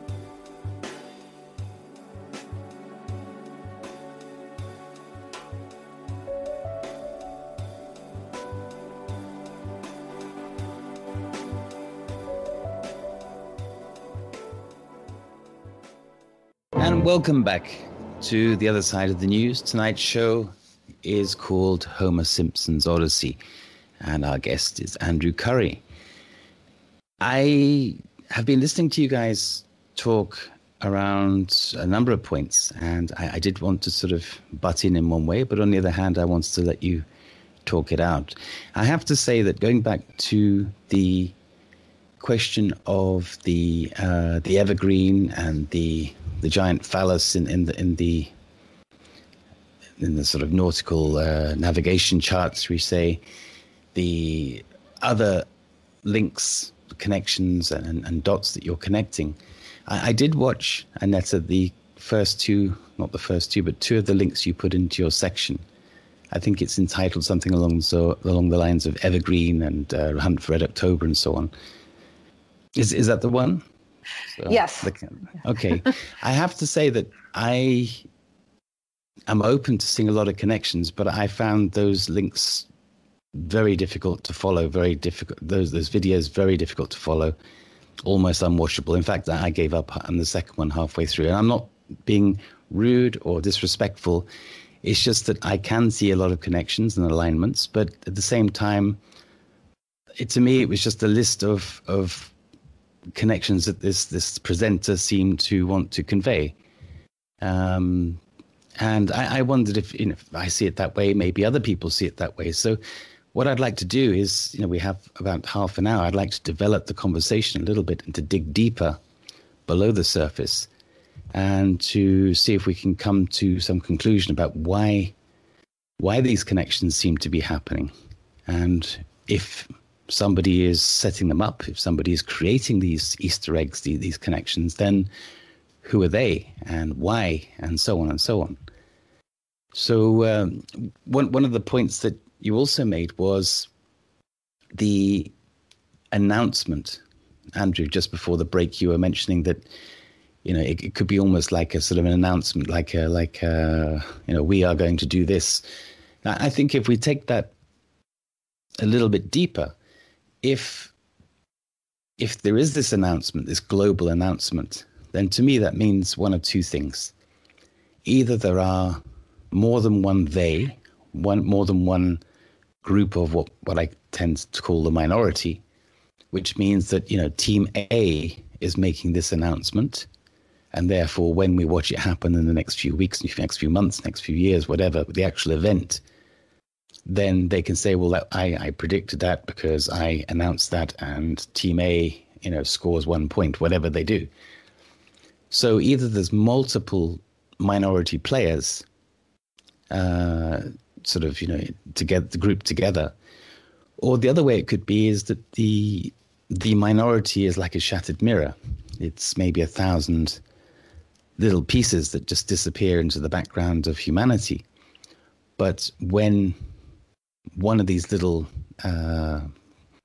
pieces of broken glass catches the sun and makes a flash, with a glint of the sun makes a flash, that is the announcement to say we are giving the illusion that we are one big organization. But in fact, it is only a little chink of glass and has no power at all, really. So I don't know if you want to offer any feedback to those points. Well, I would say I look at it from a different point of view. For me, those things make a lot of sense because I've spent a huge amount of time. I have looked at a lot of predictions that have been going on for 4 years in writing. You can go back and access them, and they're very cryptic. And I am not a person to interpret all those. I have looked at those things, and I do look at how many different things we see that add up to one thing. So there's deltas with time and dates and numerology and things like that. So if you're starting to look at all of that, and you're looking at things that started back in October of 17, so certainly these are predictive in that it appears that there's a plan because they're quite accurate. In other words, the future is proving, or the past is proving future, or future is proving past, both ways. So for me, I look at it and I say, oh, look, because I've been reading up and looking at all that stuff in advance, when I see it, it's like, oh, yes, well, that does make sense. So, but to tell you what almost 5,000 different things of writing are in one show is a little difficult. I mean, it has been going on. I understand that. I'd like to answer, Tim. I know this is just it's a rabbit hole that goes down into an ant hole that goes down into a termite hole that comes back up, and it could go on forever. Let me give you an example, Tim. I'm feeling more and more like we literally do live in, to quote someone that we know, a real geometry of life on many, many different levels. So let me give you an example. So a very good friend of mine, he's actually been a guest on the show a couple of times. His name is Arun, and he's a good friend of mine, and he's from India originally. And he told me, like 3 years ago, his wife's father passed away.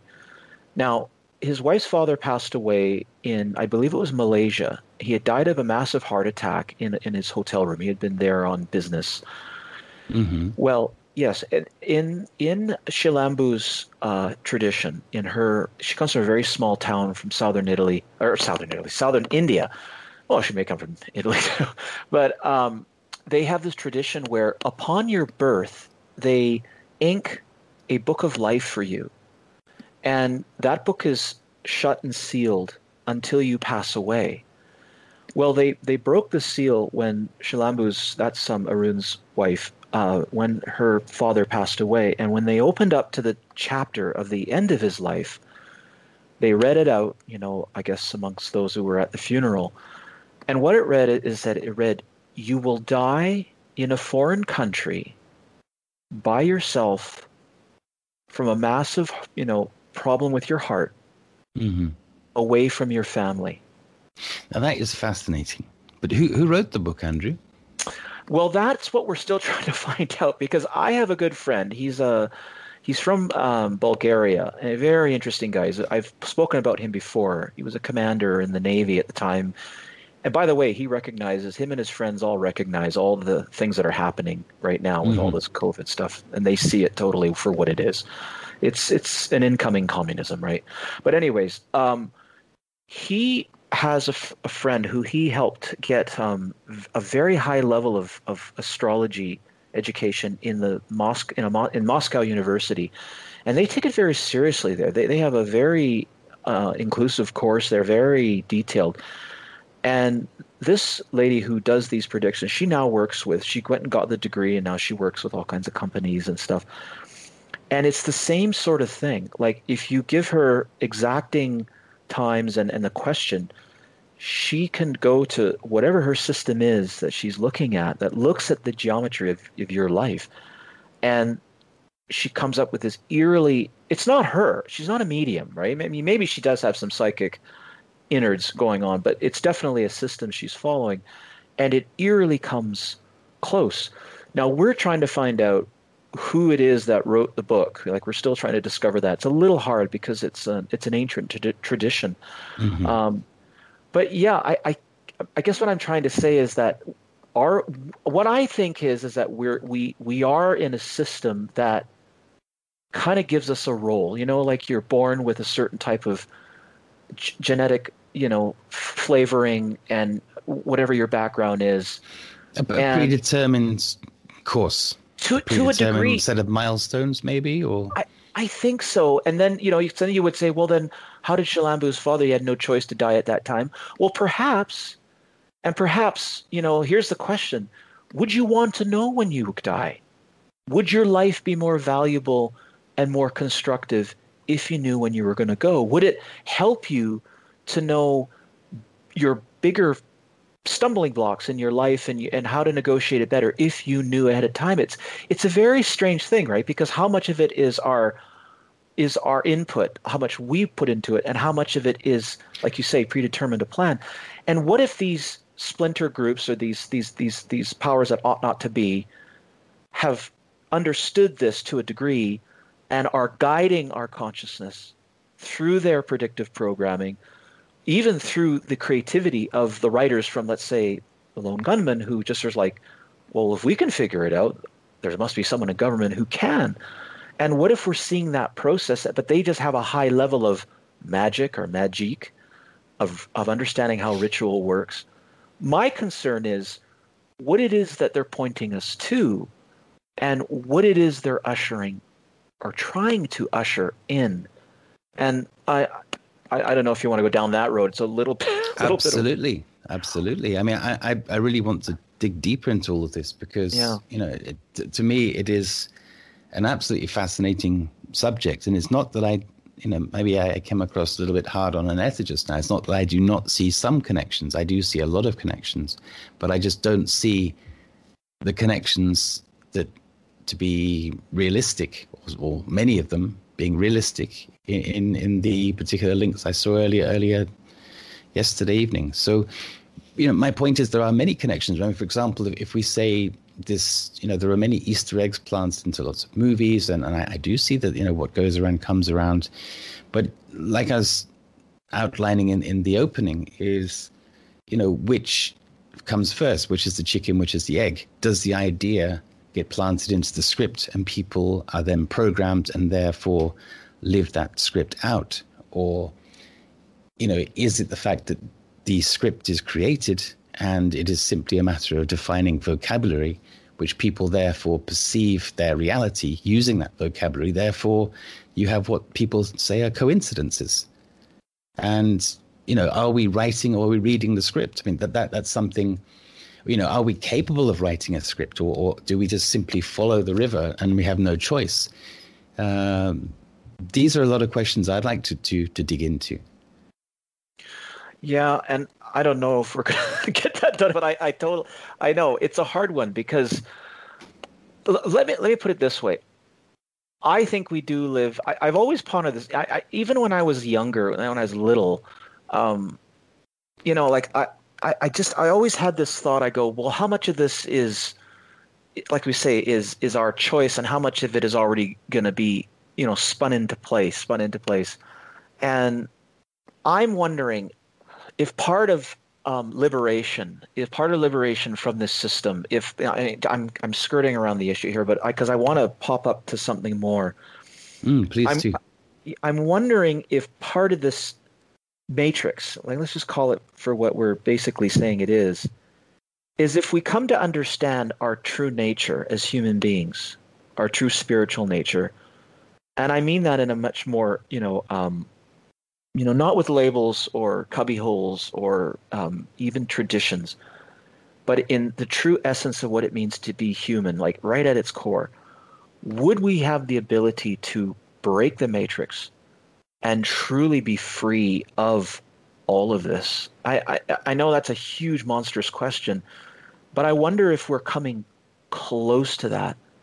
And again, these nefarious groups, these psychic suckers or blood suckers or consciousness suckers, vampires, are just so frightened of us coming to that realization that we can come into our own in extraordinary ways, and we're close. I think there's a lot of that, absolutely.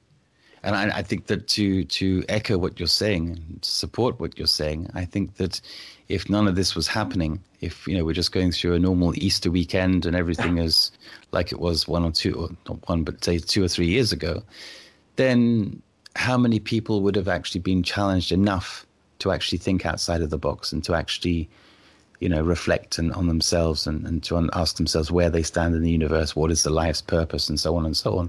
So I think, it takes a challenge in order to evolve. Yeah. And while we may not like what we see on the horizon, would we have done it collectively? Would humanity have done it collectively without this?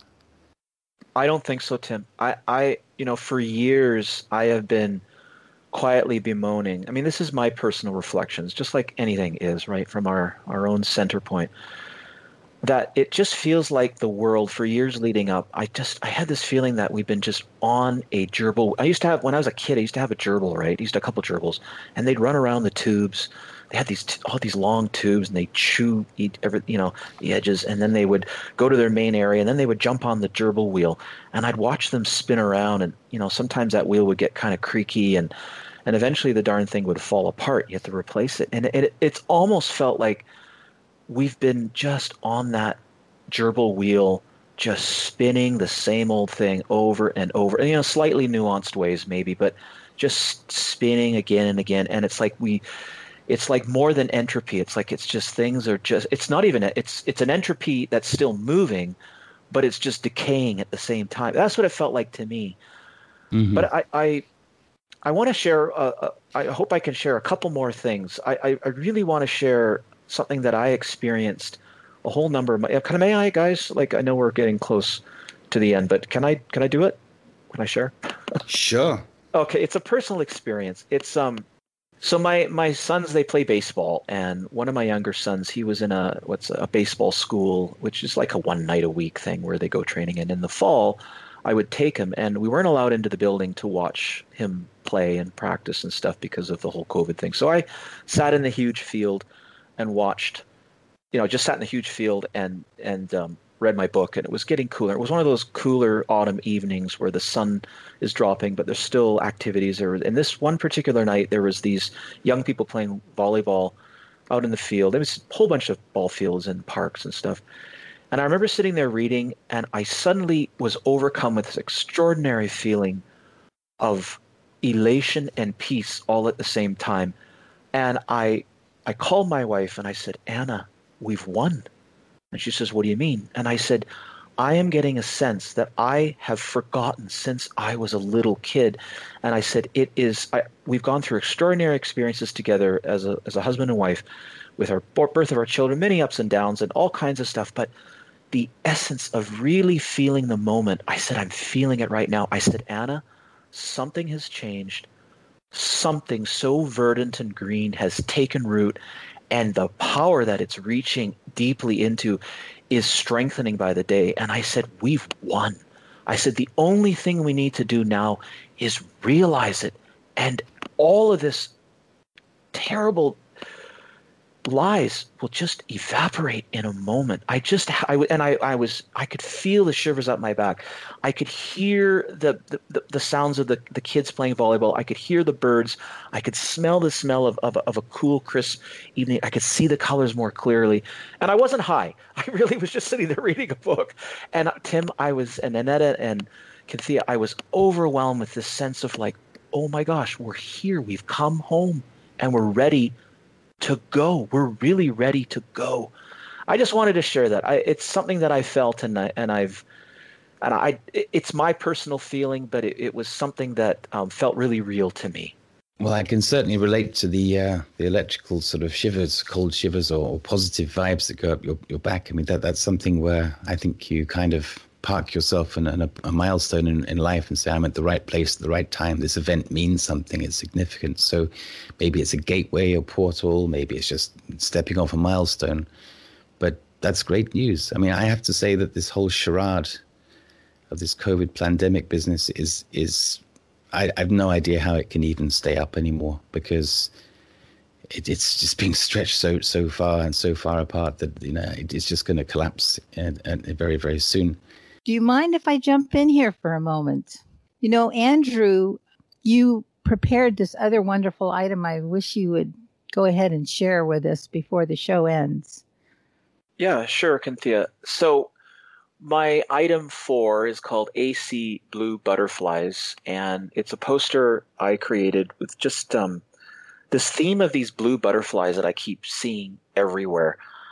Very quickly, the first image is a Instagram post by Grimes. Now, she is the current partner of Elon Musk, who is of SpaceX fame and, wants to build a colony on Mars and all this kind of stuff. Anyways, his partner, Grimes, who happens to be from Vancouver, from where I'm at actually, she promoted this artist, and I'm going to butcher his name, is Dow Leonard.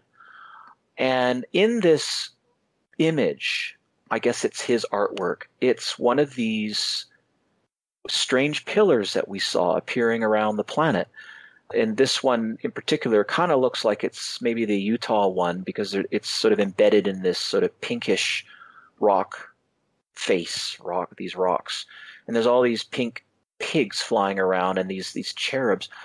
Well, the thing that sort of stood out to me were these blue butterflies, because if you come out of that, I found this video, and it was about the time when Perseverance first landed And people will take some of the NASA video and make their own little videos. And this one group out of Spain, they call themselves Camingat, I think is what they call themselves. Anyways, they created this video called Mind-Blowing Discovery of Perseverance on Mars. And they took the NASA video of, the artist video, the projection of what the Perseverance would look like going around on Mars. So it's a CG film. And they started putting these pink butterflies in the image. So the rover's wandering around, and there's all these blue butterflies. Sorry, I said pink. Blue butterflies.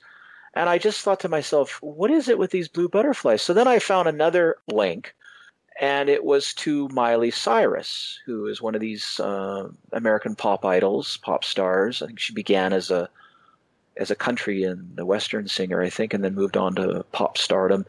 And in this image of her, there is this blue butterfly.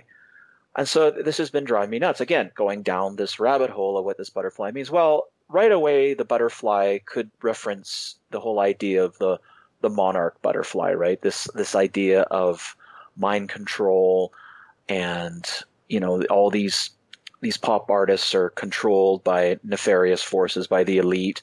They're basically given carte blanche to be, do their creative stuff, but within a framework of this sort of, strange intent by the elite to send all these weird, negative, strange messages. Again, these Easter eggs, etc.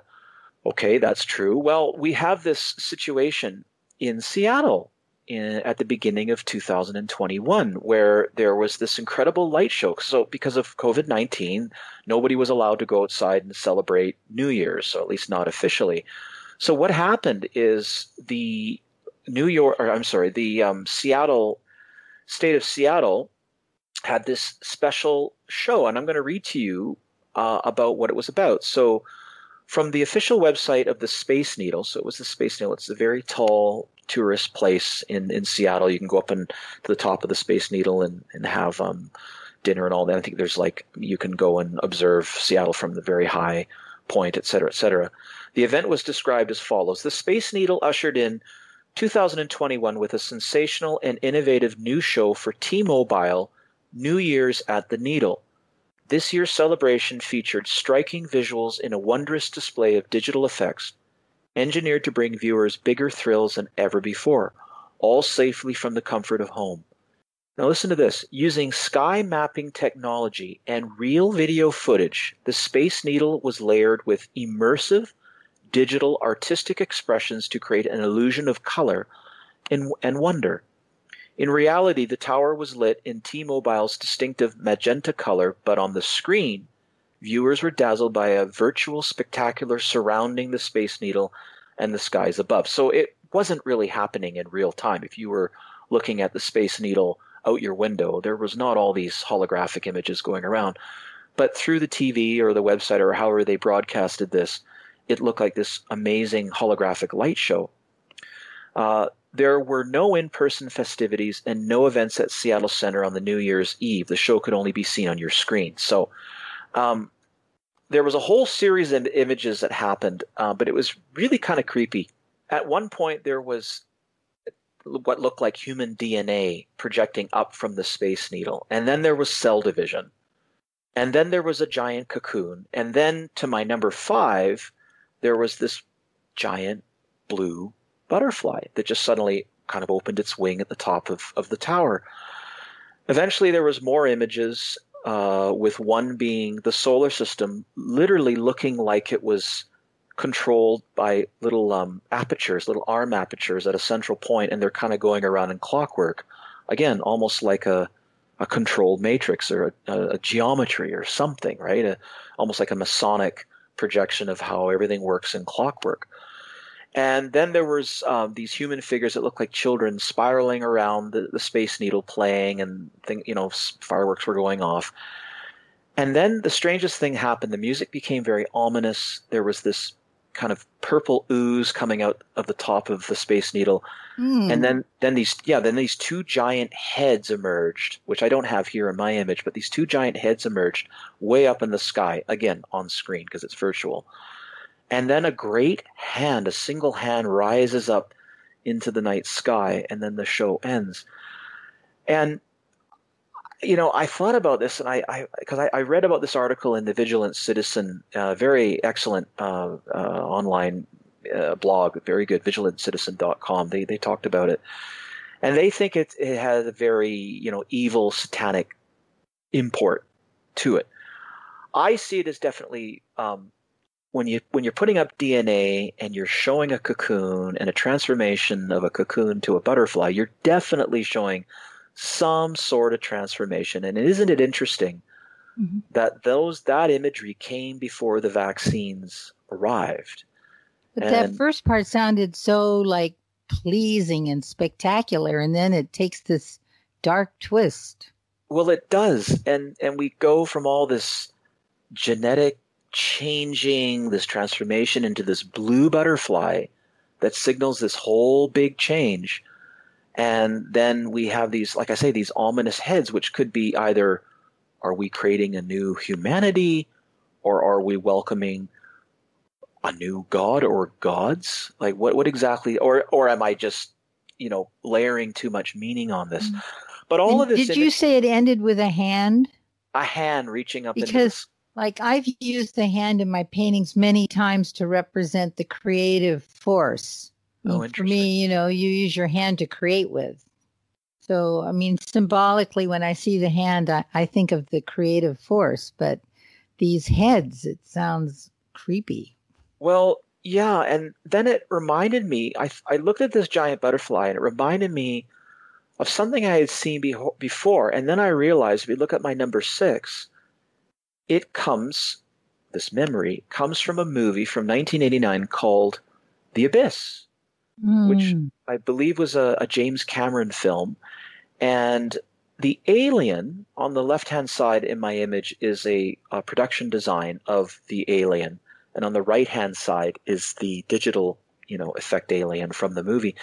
And it was all done underwater. That's why it's called The Abyss. It was like they met these aliens who were literally floating and flapping almost like giant jellyfish or amoebas or butterflies, because they almost look butterfly, and they're blue and they're flapping away. And so again, it's like, where are these messages coming from? Am I just overextending? But so then I started to look at a really curious commercial that sort of we started to see at the end of 2020, and it was created by a Canadian actor named actually Ryan Reynolds. We know who he is. But he's from my city area called Kitsilano, and it was his production company that came up with this ad, which basically is the devil, this giant red guy. He's in hell, and then he gets a text, and he gets a text to meet up with this woman.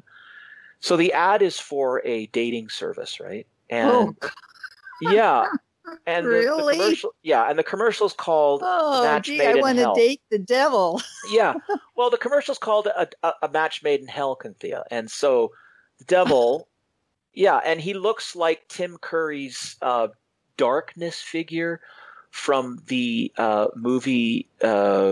Gosh, now the name escapes me, but it was a movie from the 80s, I believe. Now I'm missing the name of it, but it was Tim Currie. It was directed by Ridley Scott. Legend. It was Legend. It was with the American actor. What's his name that does all the Mission Impossible films? What's his name? Tom Cruise. Tom Cruise. Yeah, he was in it. He was very young, and that devil figure there I believe he's called Darkness. Same thing, giant black horns, the red skin, the long chin, the very deep voice, overly musculature. So in this commercial, the devil meets his partner under a bridge, and guess what her name is? 2020. 2020? That's her name? That's her name. So they go. So it's this sort of dark humor thing where the devil meets 2020 and says, and at the very end, they go into an empty stadium. They're having a picnic. They go in there to a fitness place. She tries to drag him into a church. Of course, he won't go in. And it's all this, it's done in this sort of weird, playful way. And at the end, they're sitting at a bench and going, I'd never want this year to end. And then meteorites are starting to fall, into the city. It's very creepy, right? And Ryan Reynolds, he's very he's very cheeky, right?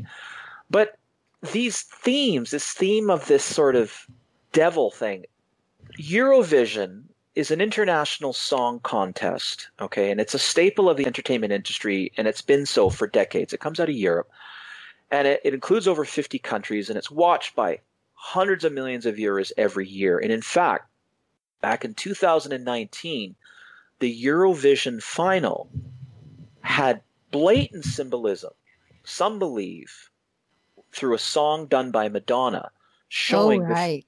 Yes, you remember that? So I don't have the image here, but it shows basically her breathing a breath of death, and all these masked figures suddenly fall down dead on the stage. And there, in the background, is projected images of the Statue of Liberty all kind of crumbling and falling apart. And so many thought that was like a signaling again forward of like the pandemic. Obviously no one knew at the time. Well, glorifying the death and evil part. Exactly. Well, this Eurovision performance this year included a Greek singer named Elena Tsiagrino. I'm probably saying her name wrong. And she performed a song. So she was highlighted. She performed a song called, and this was in 2021, early 2021, called El Diablo. Well, yeah, and it caused all kind of controversy. The Greek Orthodox Church went crazy. There was all kinds of protests, and it was literally they were covering it up, saying, "Oh no, she's just talking about bad boys." But no, she's singing about the devil and basically wanting a relationship with him, etc. So we have that. Then we had this, of course, we have the Super Bowl, which has this descending character at the beginning coming out of the sky with red eyes. It looks like it's coming down from above, some sort of dark angel. And then we have all the imagery from there, with the singer, and his name escapes me at the moment. He's a Canadian singer. But there's this big choir of these sort of, faceless characters, and on it goes. It's a very dark symbology. Again, opening with this figure that's descending down. And the singer's association with Satanism is well known. Well, we come now, just in this last week, actually on Palm Sunday, with another singer, and his name is Little Nas X. Now, he is an American rap hip-hop guy. He made his fame on TikTok, and he had a video that was basically published. I believe it was before Palm Sunday, but the video is called what was it called? It's called here it is. Montero, Call Me by Your Name. And what it's about is he plays this sort of like angelic figure that's in heaven and gets basically seduced by this snake-like creature. It almost looks alien. And they have sort of this homoerotic moment. Now, he's an openly gay performer. But anyways, he goes down a pole. I mean, literally a pole, like a stripper's pole, all the way down to hell. And when he meets Satan, he does a lap dance. A very, very uncomfortable lap dance. Now, this singer, Little Nas X, actually says he gears his work towards children. So, no. Yes. So what happened is on Palm Sunday, it was announced that Little Nas X would release a devil-themed, not only music video, but a running shoe, okay, with a company called MSCHF, so Mischief. And what they were called were Satan shoes. There were going to be only 660 pairs made, okay, and they were at a cost of like Easter. They're releasing this show. It was announced on Palm Sunday, and then it happened on Tuesday. It's caused a huge controversy. Like basically, it's been shut down, and it was a refurbished Nike shoe. And at first, Nike says, "Oh, we have nothing to do with this," and they did nothing. But suddenly when social media blew up and even Governor Kristi Noem went nuts, so everything just blew up about this, Nike suddenly says, oh, we're taking Mischief, the company that made these shoes, to court. Now, let me tell you a little bit about these shoes. These shoes not only had a pentagram on their lace, but there's a little section in the sole of the shoe, like a little empty section that has, I believe it was either 6, I can't remember how many ounces, but it has basically a red dye in it with 1 drop of human blood. So there was there was human blood in the sole of the shoe. And who are they bleeding for that blood? Isn't that like when they had put out a tennis shoe called Incubus? I know it's supposed to be after the band, but nobody realized what Incubus was. An incubus. That happened, and the incubus is the opposite of the succubus. The succubus is the female who's supposed to have sex with men at night when they're asleep, and the incubus is the male equivalent that has sex with women at night when they're asleep. And they put this shoe out called Incubus. I know there's a band called Incubus, but nobody questioned that, and they pulled it once they got complaints about that. Wow. Well, they also came out with a Jesus shoe a few years ago. Now, I haven't looked into that, but they did that too. But so, like I said, Nike at first said, oh, we don't have anything to do with this, but you could see plainly the logo was there, and they said nothing. And then not until things blew up did they suddenly say, oh, we're now going to sue. No, the whole thing, what I'm trying to say is that there is this open, flagrant welcoming of this satanic figure. Now, from a Judeo-Christian point of view, that's what we call it, right? Well, another thing that comes to my mind is like this has been being set up in motion for so long. I remember like when suddenly it started being so fashionable to be wearing all black, the artists started all wearing black. Oh, it was like, oh, it's the coolest thing to be wearing black. There was like some shift that happened. And my youngest son, when he was a teenager, it was the punk rock, and I used to go pick him up from the punk rock club, and it was really strange in there. It was very strange in there. Yeah, well, they call that gothic or something like that. Yeah. It's like the glamorization of the dark forces. That's right. I could see a big controversy with the Jesus shoe and somebody saying, I'm going to put a Jesus up here. By the way, everyone, this is our wonderful Keith Morgan who's speaking. He's our sound engineer, and we love it when he jumps in. This is what I mean, is that there's almost this just wide open gate to allow this imagery, and it's not life affirming. This is my point. Like, you could look at Ryan Reynolds stuff and go, oh, come on, he's just having some fun. It's just kind of cute, and it's no big deal.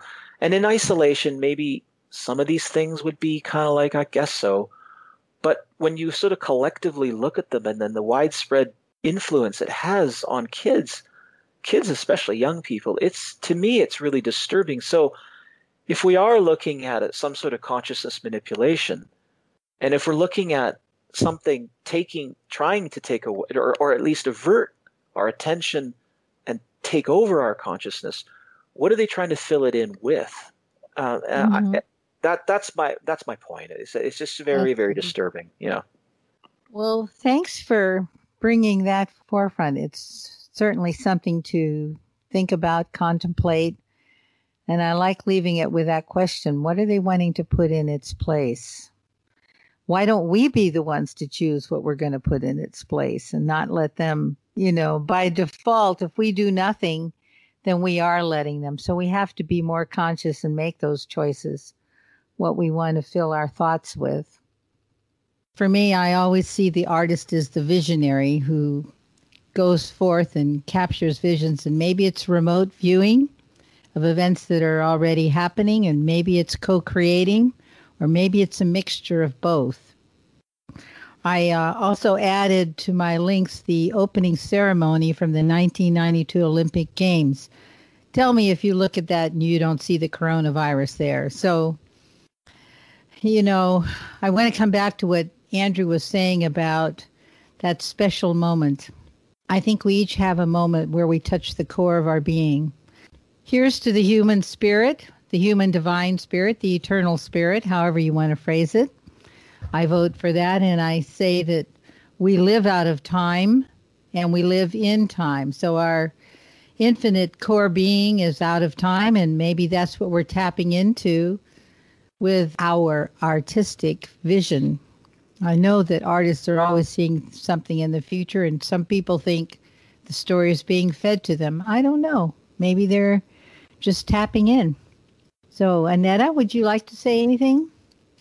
I've been having those feelings like we're coming into a new space, a new time, a new consciousness, and how we perceive how we're getting there might be different, but I think it's still, the whole planet is going through this evolution. And I don't think, when we have the show next week, we'll be in the same position as this week, and on it goes. But I feel very positive that we're going to have some really wonderful stuff happening very shortly. And call me crazy, but that's what I'm going to bet on, and that's the way I see it. And I hope that I'm right. I hope that we are going to see some wonderful things happening, and I feel very good about it. That's kind of what I have to say. Andrew, any closing thoughts? So this is from my friend Paul Frost. He wrote this, and I really wanted to share it tonight with everyone. It's called Humanity's Situation, and it's from April 2021. Things seem to be going from bad to worse, and I have been contemplating what one should be doing. It seems to me that the one big thing that the elites do not want to happen is for people to wake up spiritually. And with that in mind, I wonder if the whole COVID charade is a huge distraction. And what I mean by that is that even those who are expending all their energy trying to expose the lies are being distracted from their true purposes as humans here on Earth, to evolve spiritually. Now, I am not suggesting that things should go entirely unchallenged, but I do see an awful lot of good people whose mental and spiritual state is becoming darkened through being obsessed with the COVID agenda. I suggest that the elites are very happy that there are activists working against the government agendas. After all, governments are only pawns in their game too. And if we create an us and them situation with people at each other's throats, it only serves the elite's purpose. I would even go so far as to say that some of the anti-mask, lockdown, vaccination movements may have been set up by the elites to create division, and specifically to keep people trapped in the game of illusory ego theater. The elites do not care what people believe as long as they believe something. This creates conflict among groups with differing beliefs, conflict that feeds the negativity and suffering among the mass of humanity that the forces of darkness thrive upon. For me, the primary purpose, indeed the whole point of human life, is spiritual awakening and evolution. If we lose sight of that, then the dark forces have won, no matter how successful we are in defeating government restrictions in the legal and social arenas. An awakened person is free in spirit, even if their physical life is restricted. In fact, the greatest activism at this very dark point in human history may be focusing our attention on spiritual evolution, because that is ultimately how the forces of evil will be defeated. Humans need to be aware that the game is being played out at a much higher level than even many conspiracy theorists may be aware of. Who wrote that, Andrew? My friend Paul Frost. Okay, well, thank you. Some significant words there. Thank you very much. Well, guys, we're out of time. It's gone like a rocket. Andrew, it's great to have you on again. Thank you. Look forward to catching up some more soon.